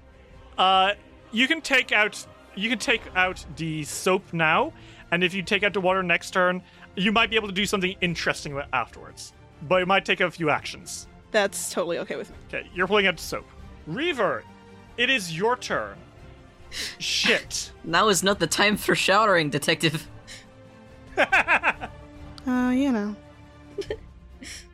It's fucking underground. You can see that it is burrowing towards you, but it is currently not up. I don't think I can hit it if it's not up, right? Nope. No. But you can make me a perception check. I love making perception checks. Okay. Reaver, that's really strange. Oh? One might even say that that's odd. Oh shit. I'm sorry I stole your shit. Reaver, if this monster is making the music, and the music is coming from it, and it is underground, then why has the sound of the music not been dampened? Why does it sound like it's coming from deeper in the cavern? Oh, this isn't the thing making the music. It's something else. This is either, I don't know, like a baby or guarding it. You have 3 actions. What do you do? Well, You can delay your turn if you like. sure. I'll delay it to hit it again. Yeah. So delay is a free action. You wait for the right moment to act. The rest of your turn doesn't happen yet. Instead, you're removed from your initiative order. You can return to your initiative order as a free action triggered by the end of another creature's turn. So basically, you can wait for it to come up. Yeah, I'd like to. Maybe a good call, because otherwise you're just sitting there doing nothing. Yeah. Reaver, you wait for it to come out. And come out it does. There's a rumble of stone, and then the stone mauler emerges and roars. And it is going to try to deck you, Reaver. And it's going to use a rock smash. No. That is a crit! 35 to hit. He smashes that rock down into your head. Poor Harrow. And that's terrible because it does have it's gonna hurt. Well, you know what? As it hits me, I ring my bell. Okay. He has to make a will save, right? Yeah. Bladra sees Harrow get hit in the fucking head. Oh, great. That is a nat 20. You see, okay, what happens is you're waiting for it. You're looking around. Suddenly, a burst of stone, the ground around you becomes spiky, and the stone mauler emerges, and he's got a rock, and he's gonna slam dunk on your head. And you look up at it, your eyes widen with those weird dual slit pupils, and you start ring, ring, ring, ring, ring.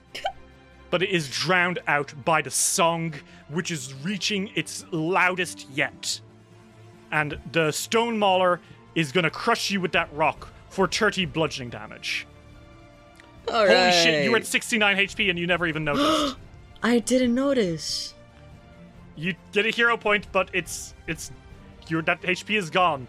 You take 30 damage as he smashes you with a rock.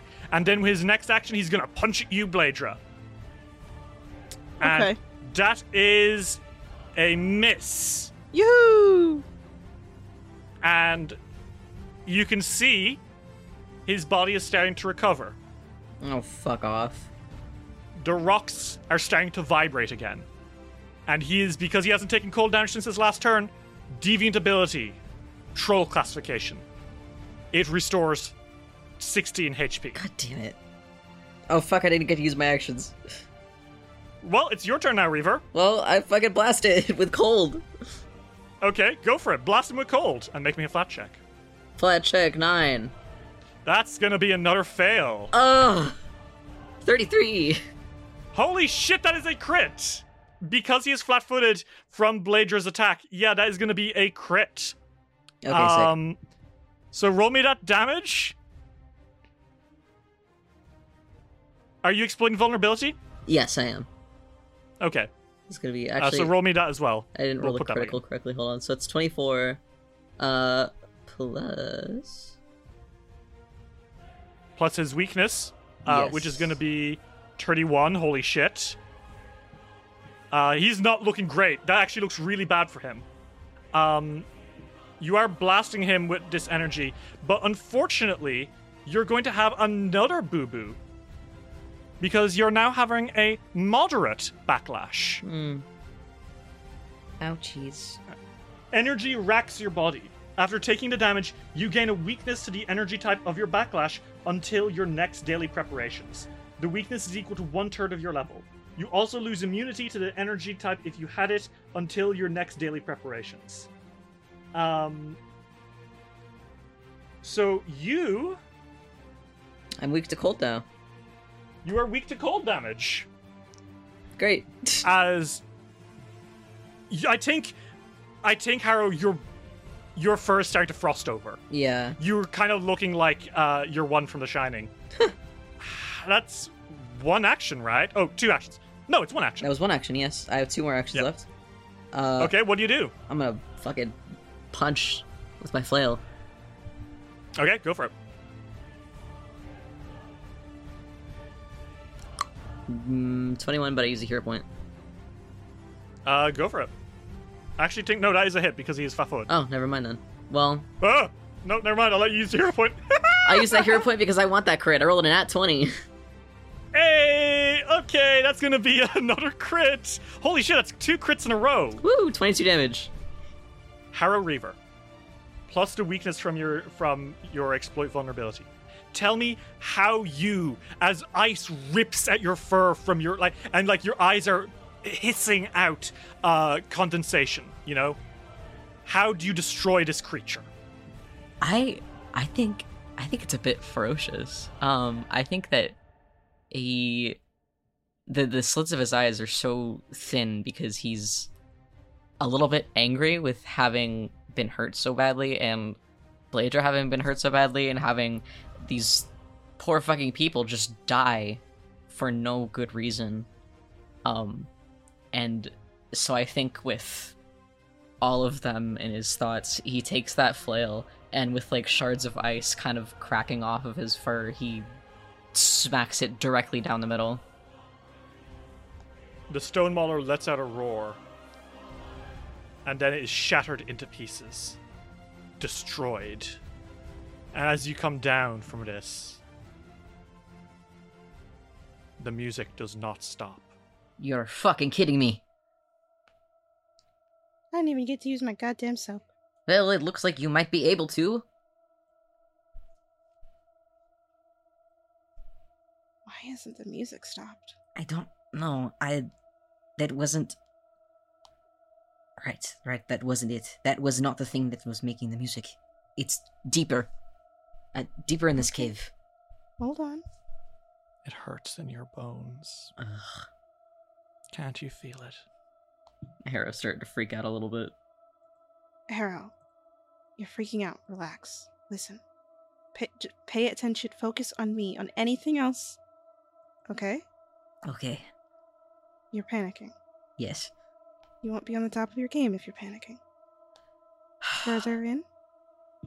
Further in, yes. Sorry. It's okay. I'm not mad. I completely understand. Let's keep going. Okay? Okay. Forgive me for being antsy. You have nothing to apologize for. It's only natural. I'm just used to high stress. I can tell. Can't you see? I'm really stressed out right now. I cannot. She's got the same face as usual. Is this joke? No. Right, okay. Deeper into the cave You'd is be weird. able to tell if I was joking. Would I? I'm not You quite don't sure, know. Detective. I have a great sense of humor. Over here. As you all walk deeper into the cave, you find the most curious of sights. This natural cavern, you realize now that most of it was created by this earth elemental eating the rocks here. And it uncovered something. A part of the castle not connected to the rest of the castle, sealed away in stone, with one of the walls eaten by the monster. Oh. And as you step past the threshold, you can see that every single surface here is covered in protective runes. But when the earth elemental ate the wall, as it expanded this massive cave, it broke the seal. Ah. Oh, God. A massive bone marked with similar runes rests on a stone altar in the center of the room. The humming fills the air, cloying against your skin. And tucked in the very back of the room is a mummy, sat in a meditative pose. So let's recap. Runes, protection runes on every single surface. Altar with a massive bone on the in the center of it, and a mummy slumped on one end of the room. Oh my god, it's him. Take a hero point. It's the That's fucking what I was hero thinking. god. Harrow Reaver, you can tell that the corpse slumped on the floor is the missing hero god. Or at least it was him once. Why is he doing this? Or why is this effect on him? I think this is where he... I think he I think he sealed himself in here. Oh, I think God. that, he points at the bones, is very dangerous. And he had sealed himself in here in a room covered in runes so that he could protect his people. We need to find out a way to seal this again. It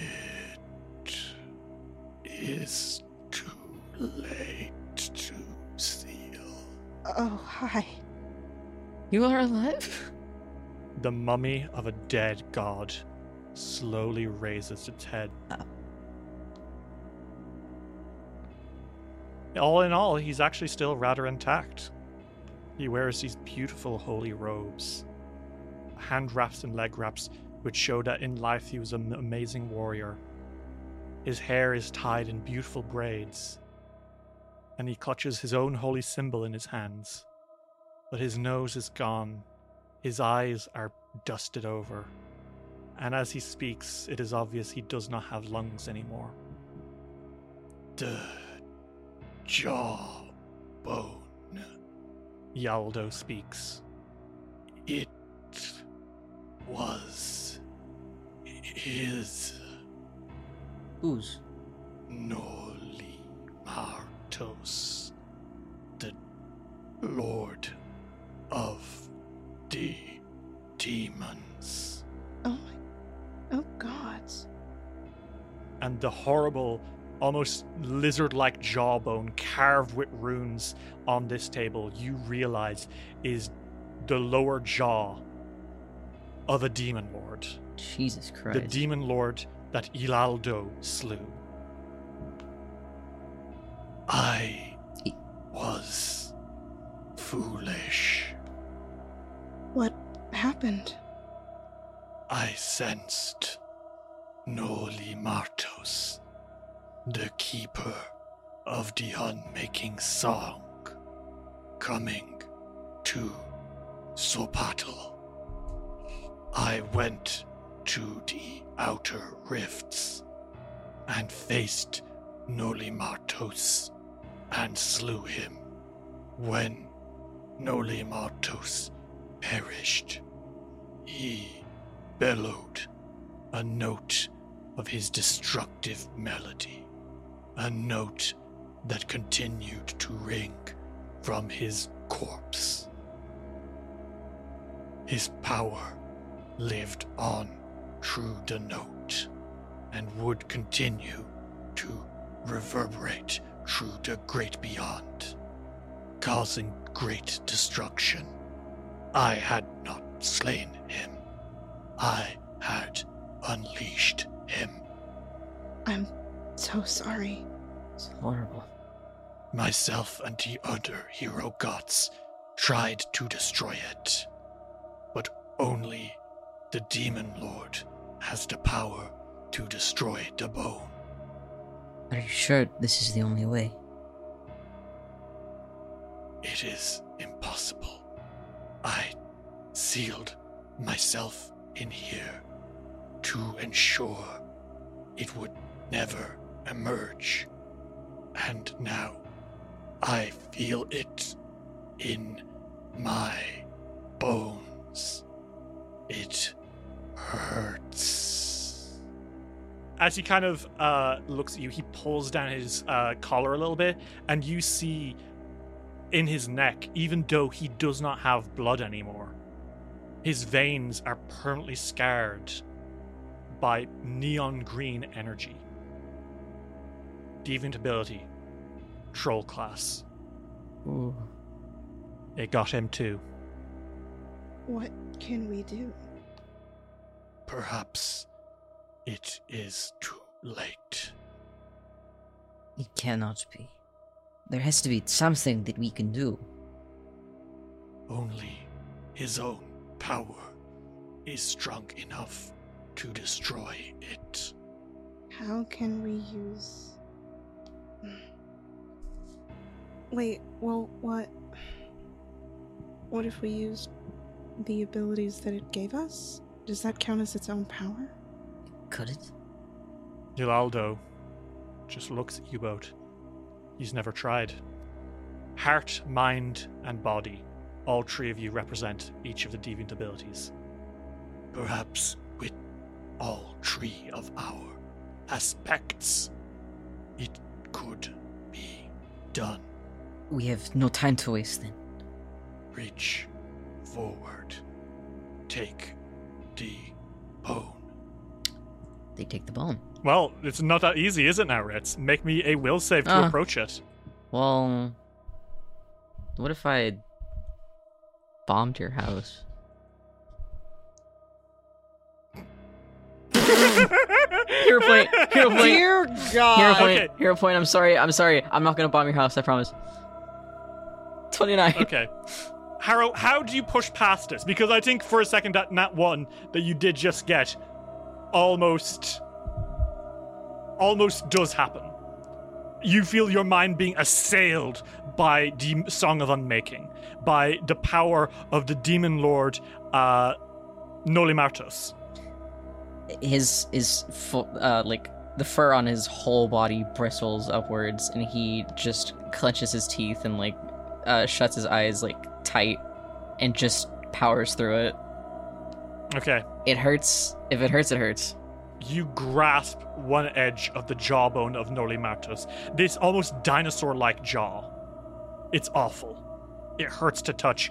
You can feel it in your bones. Bladra, would you like to make a will save and try touch it? Yeah. 22.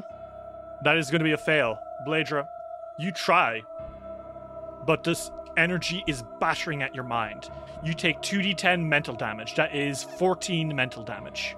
Awesome. Make me another will save as you try push past. Oh shit. Oh shit! Damn. I rolled a nat 20.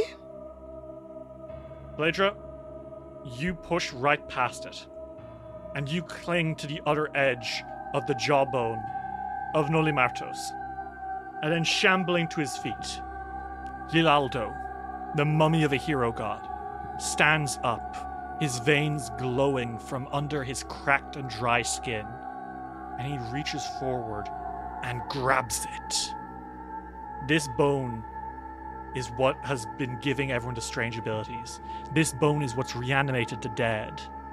And as Lilaldo clutches it, and you clutch it, Harrow, and you clutch it, Bladra, your life force pulse in sync with each other. Dragon, troll, wraith. Heart, body, soul. The three of you clutch onto this bone of a demon lord, and the music, that infernal music, the note, it rises and rises and rises. And it gets worse and worse.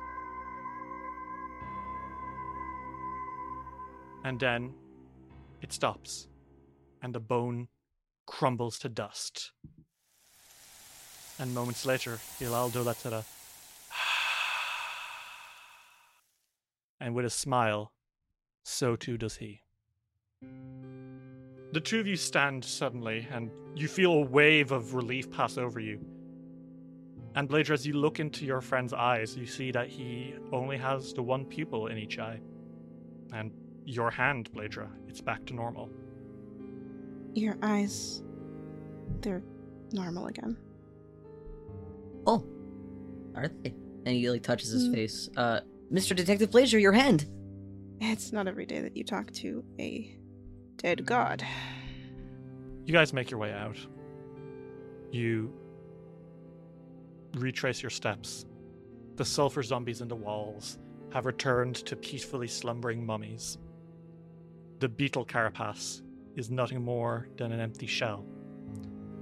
The two dreamers, who fell asleep in the dormitories, are particularly stunned. They tell you about how their souls swam over the Antarctic Ocean, safe but unable to find their ways back. The other two feel much more comfortable now that their hands and their bodies are no longer possessed by the strange powers of what came beneath. You meet again with the head of the order, Edibaro Holinares. Do you tell him about what Ilaldo was hiding back here? Or do you let him believe that it was some strange monster that brought this curse? I think that what Bladra would say is that they found the hero god who had sealed himself away to protect his people from an artifact that could have hurt them, and that together they were able to destroy the artifact and bring him to rest. Which is not all of the details, but I think he did have a right to know some of it. Mm-hmm. Okay. Well, Eddie Barrow is very relieved to know this, and he thanks you profusely.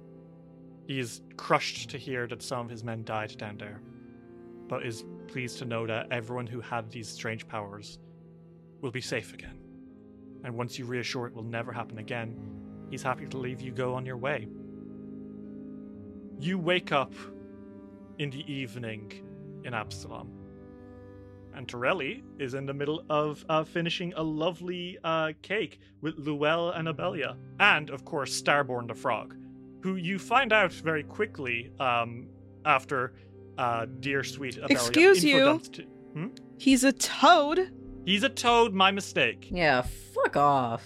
Reaver, Man. Abelia very, very matter-of-factly explains to you that he is named after Winslow Starborn, the Primarch, the current ruler of Absalom, who you also find out Bladra is on speaking terms with. They're pals. They're literally. Wow. After Bladra broke him out of prison once. Harrow is stunned to learn all of this. Yeah, fancy Alcatraz. Holy shit. Torelli interrupts and lets you all know that he's made dinner, and he would like to know, Harrow, if you'd like to stay for it. His ears perk up, and he gives a warm cat smile, and he's like, If you will have me, I will be more than glad to stay. You're absolutely welcome. then I shall be delighted to join your table. Dinner is lovely, and the whole of you have a lovely time together. And it continues to be lovely until, Harrow, you eventually go home and go to sleep. And as always, you dream. And as always, no matter what kind of dream it is, whether you are at home alone or out in the wilderness or revisiting a memory, he is there. The man with the insect eyes watches you from just out of your field of view. Bro? As he has done since you picked up these files. Huh? Okay. And that's where we're going to end it tonight, everyone. Stop recording. Huh? That's fantastic.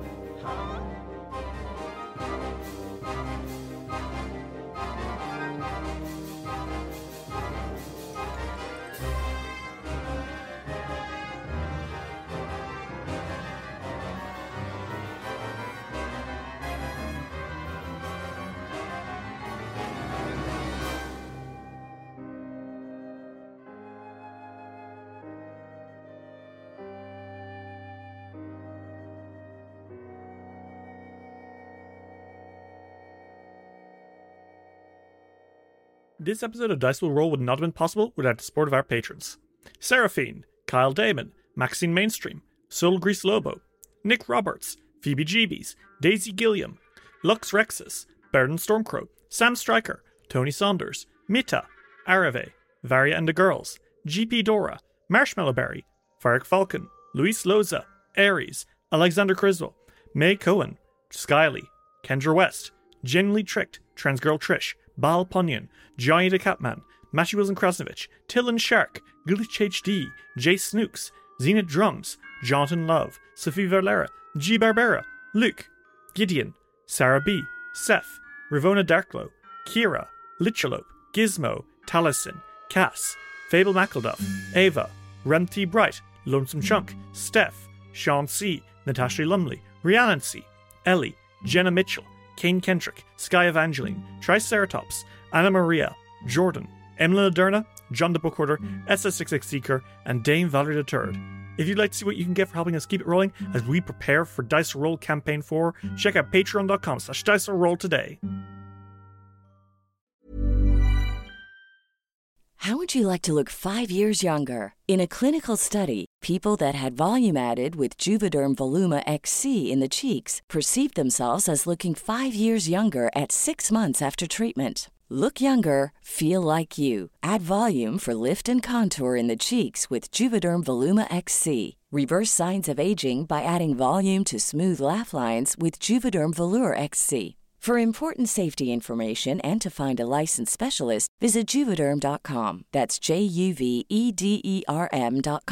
Not for people with severe allergic reactions, allergies to lidocaine, or the proteins used in Juvederm. Common side effects include injection site redness, swelling, pain, tenderness, firmness, lumps, bumps, bruising, discoloration, or itching. There's a risk of unintentional injection into a blood vessel, which can cause vision abnormalities, blindness, stroke, temporary scabs, or scarring. Talk to a licensed specialist to find out if it's right for you.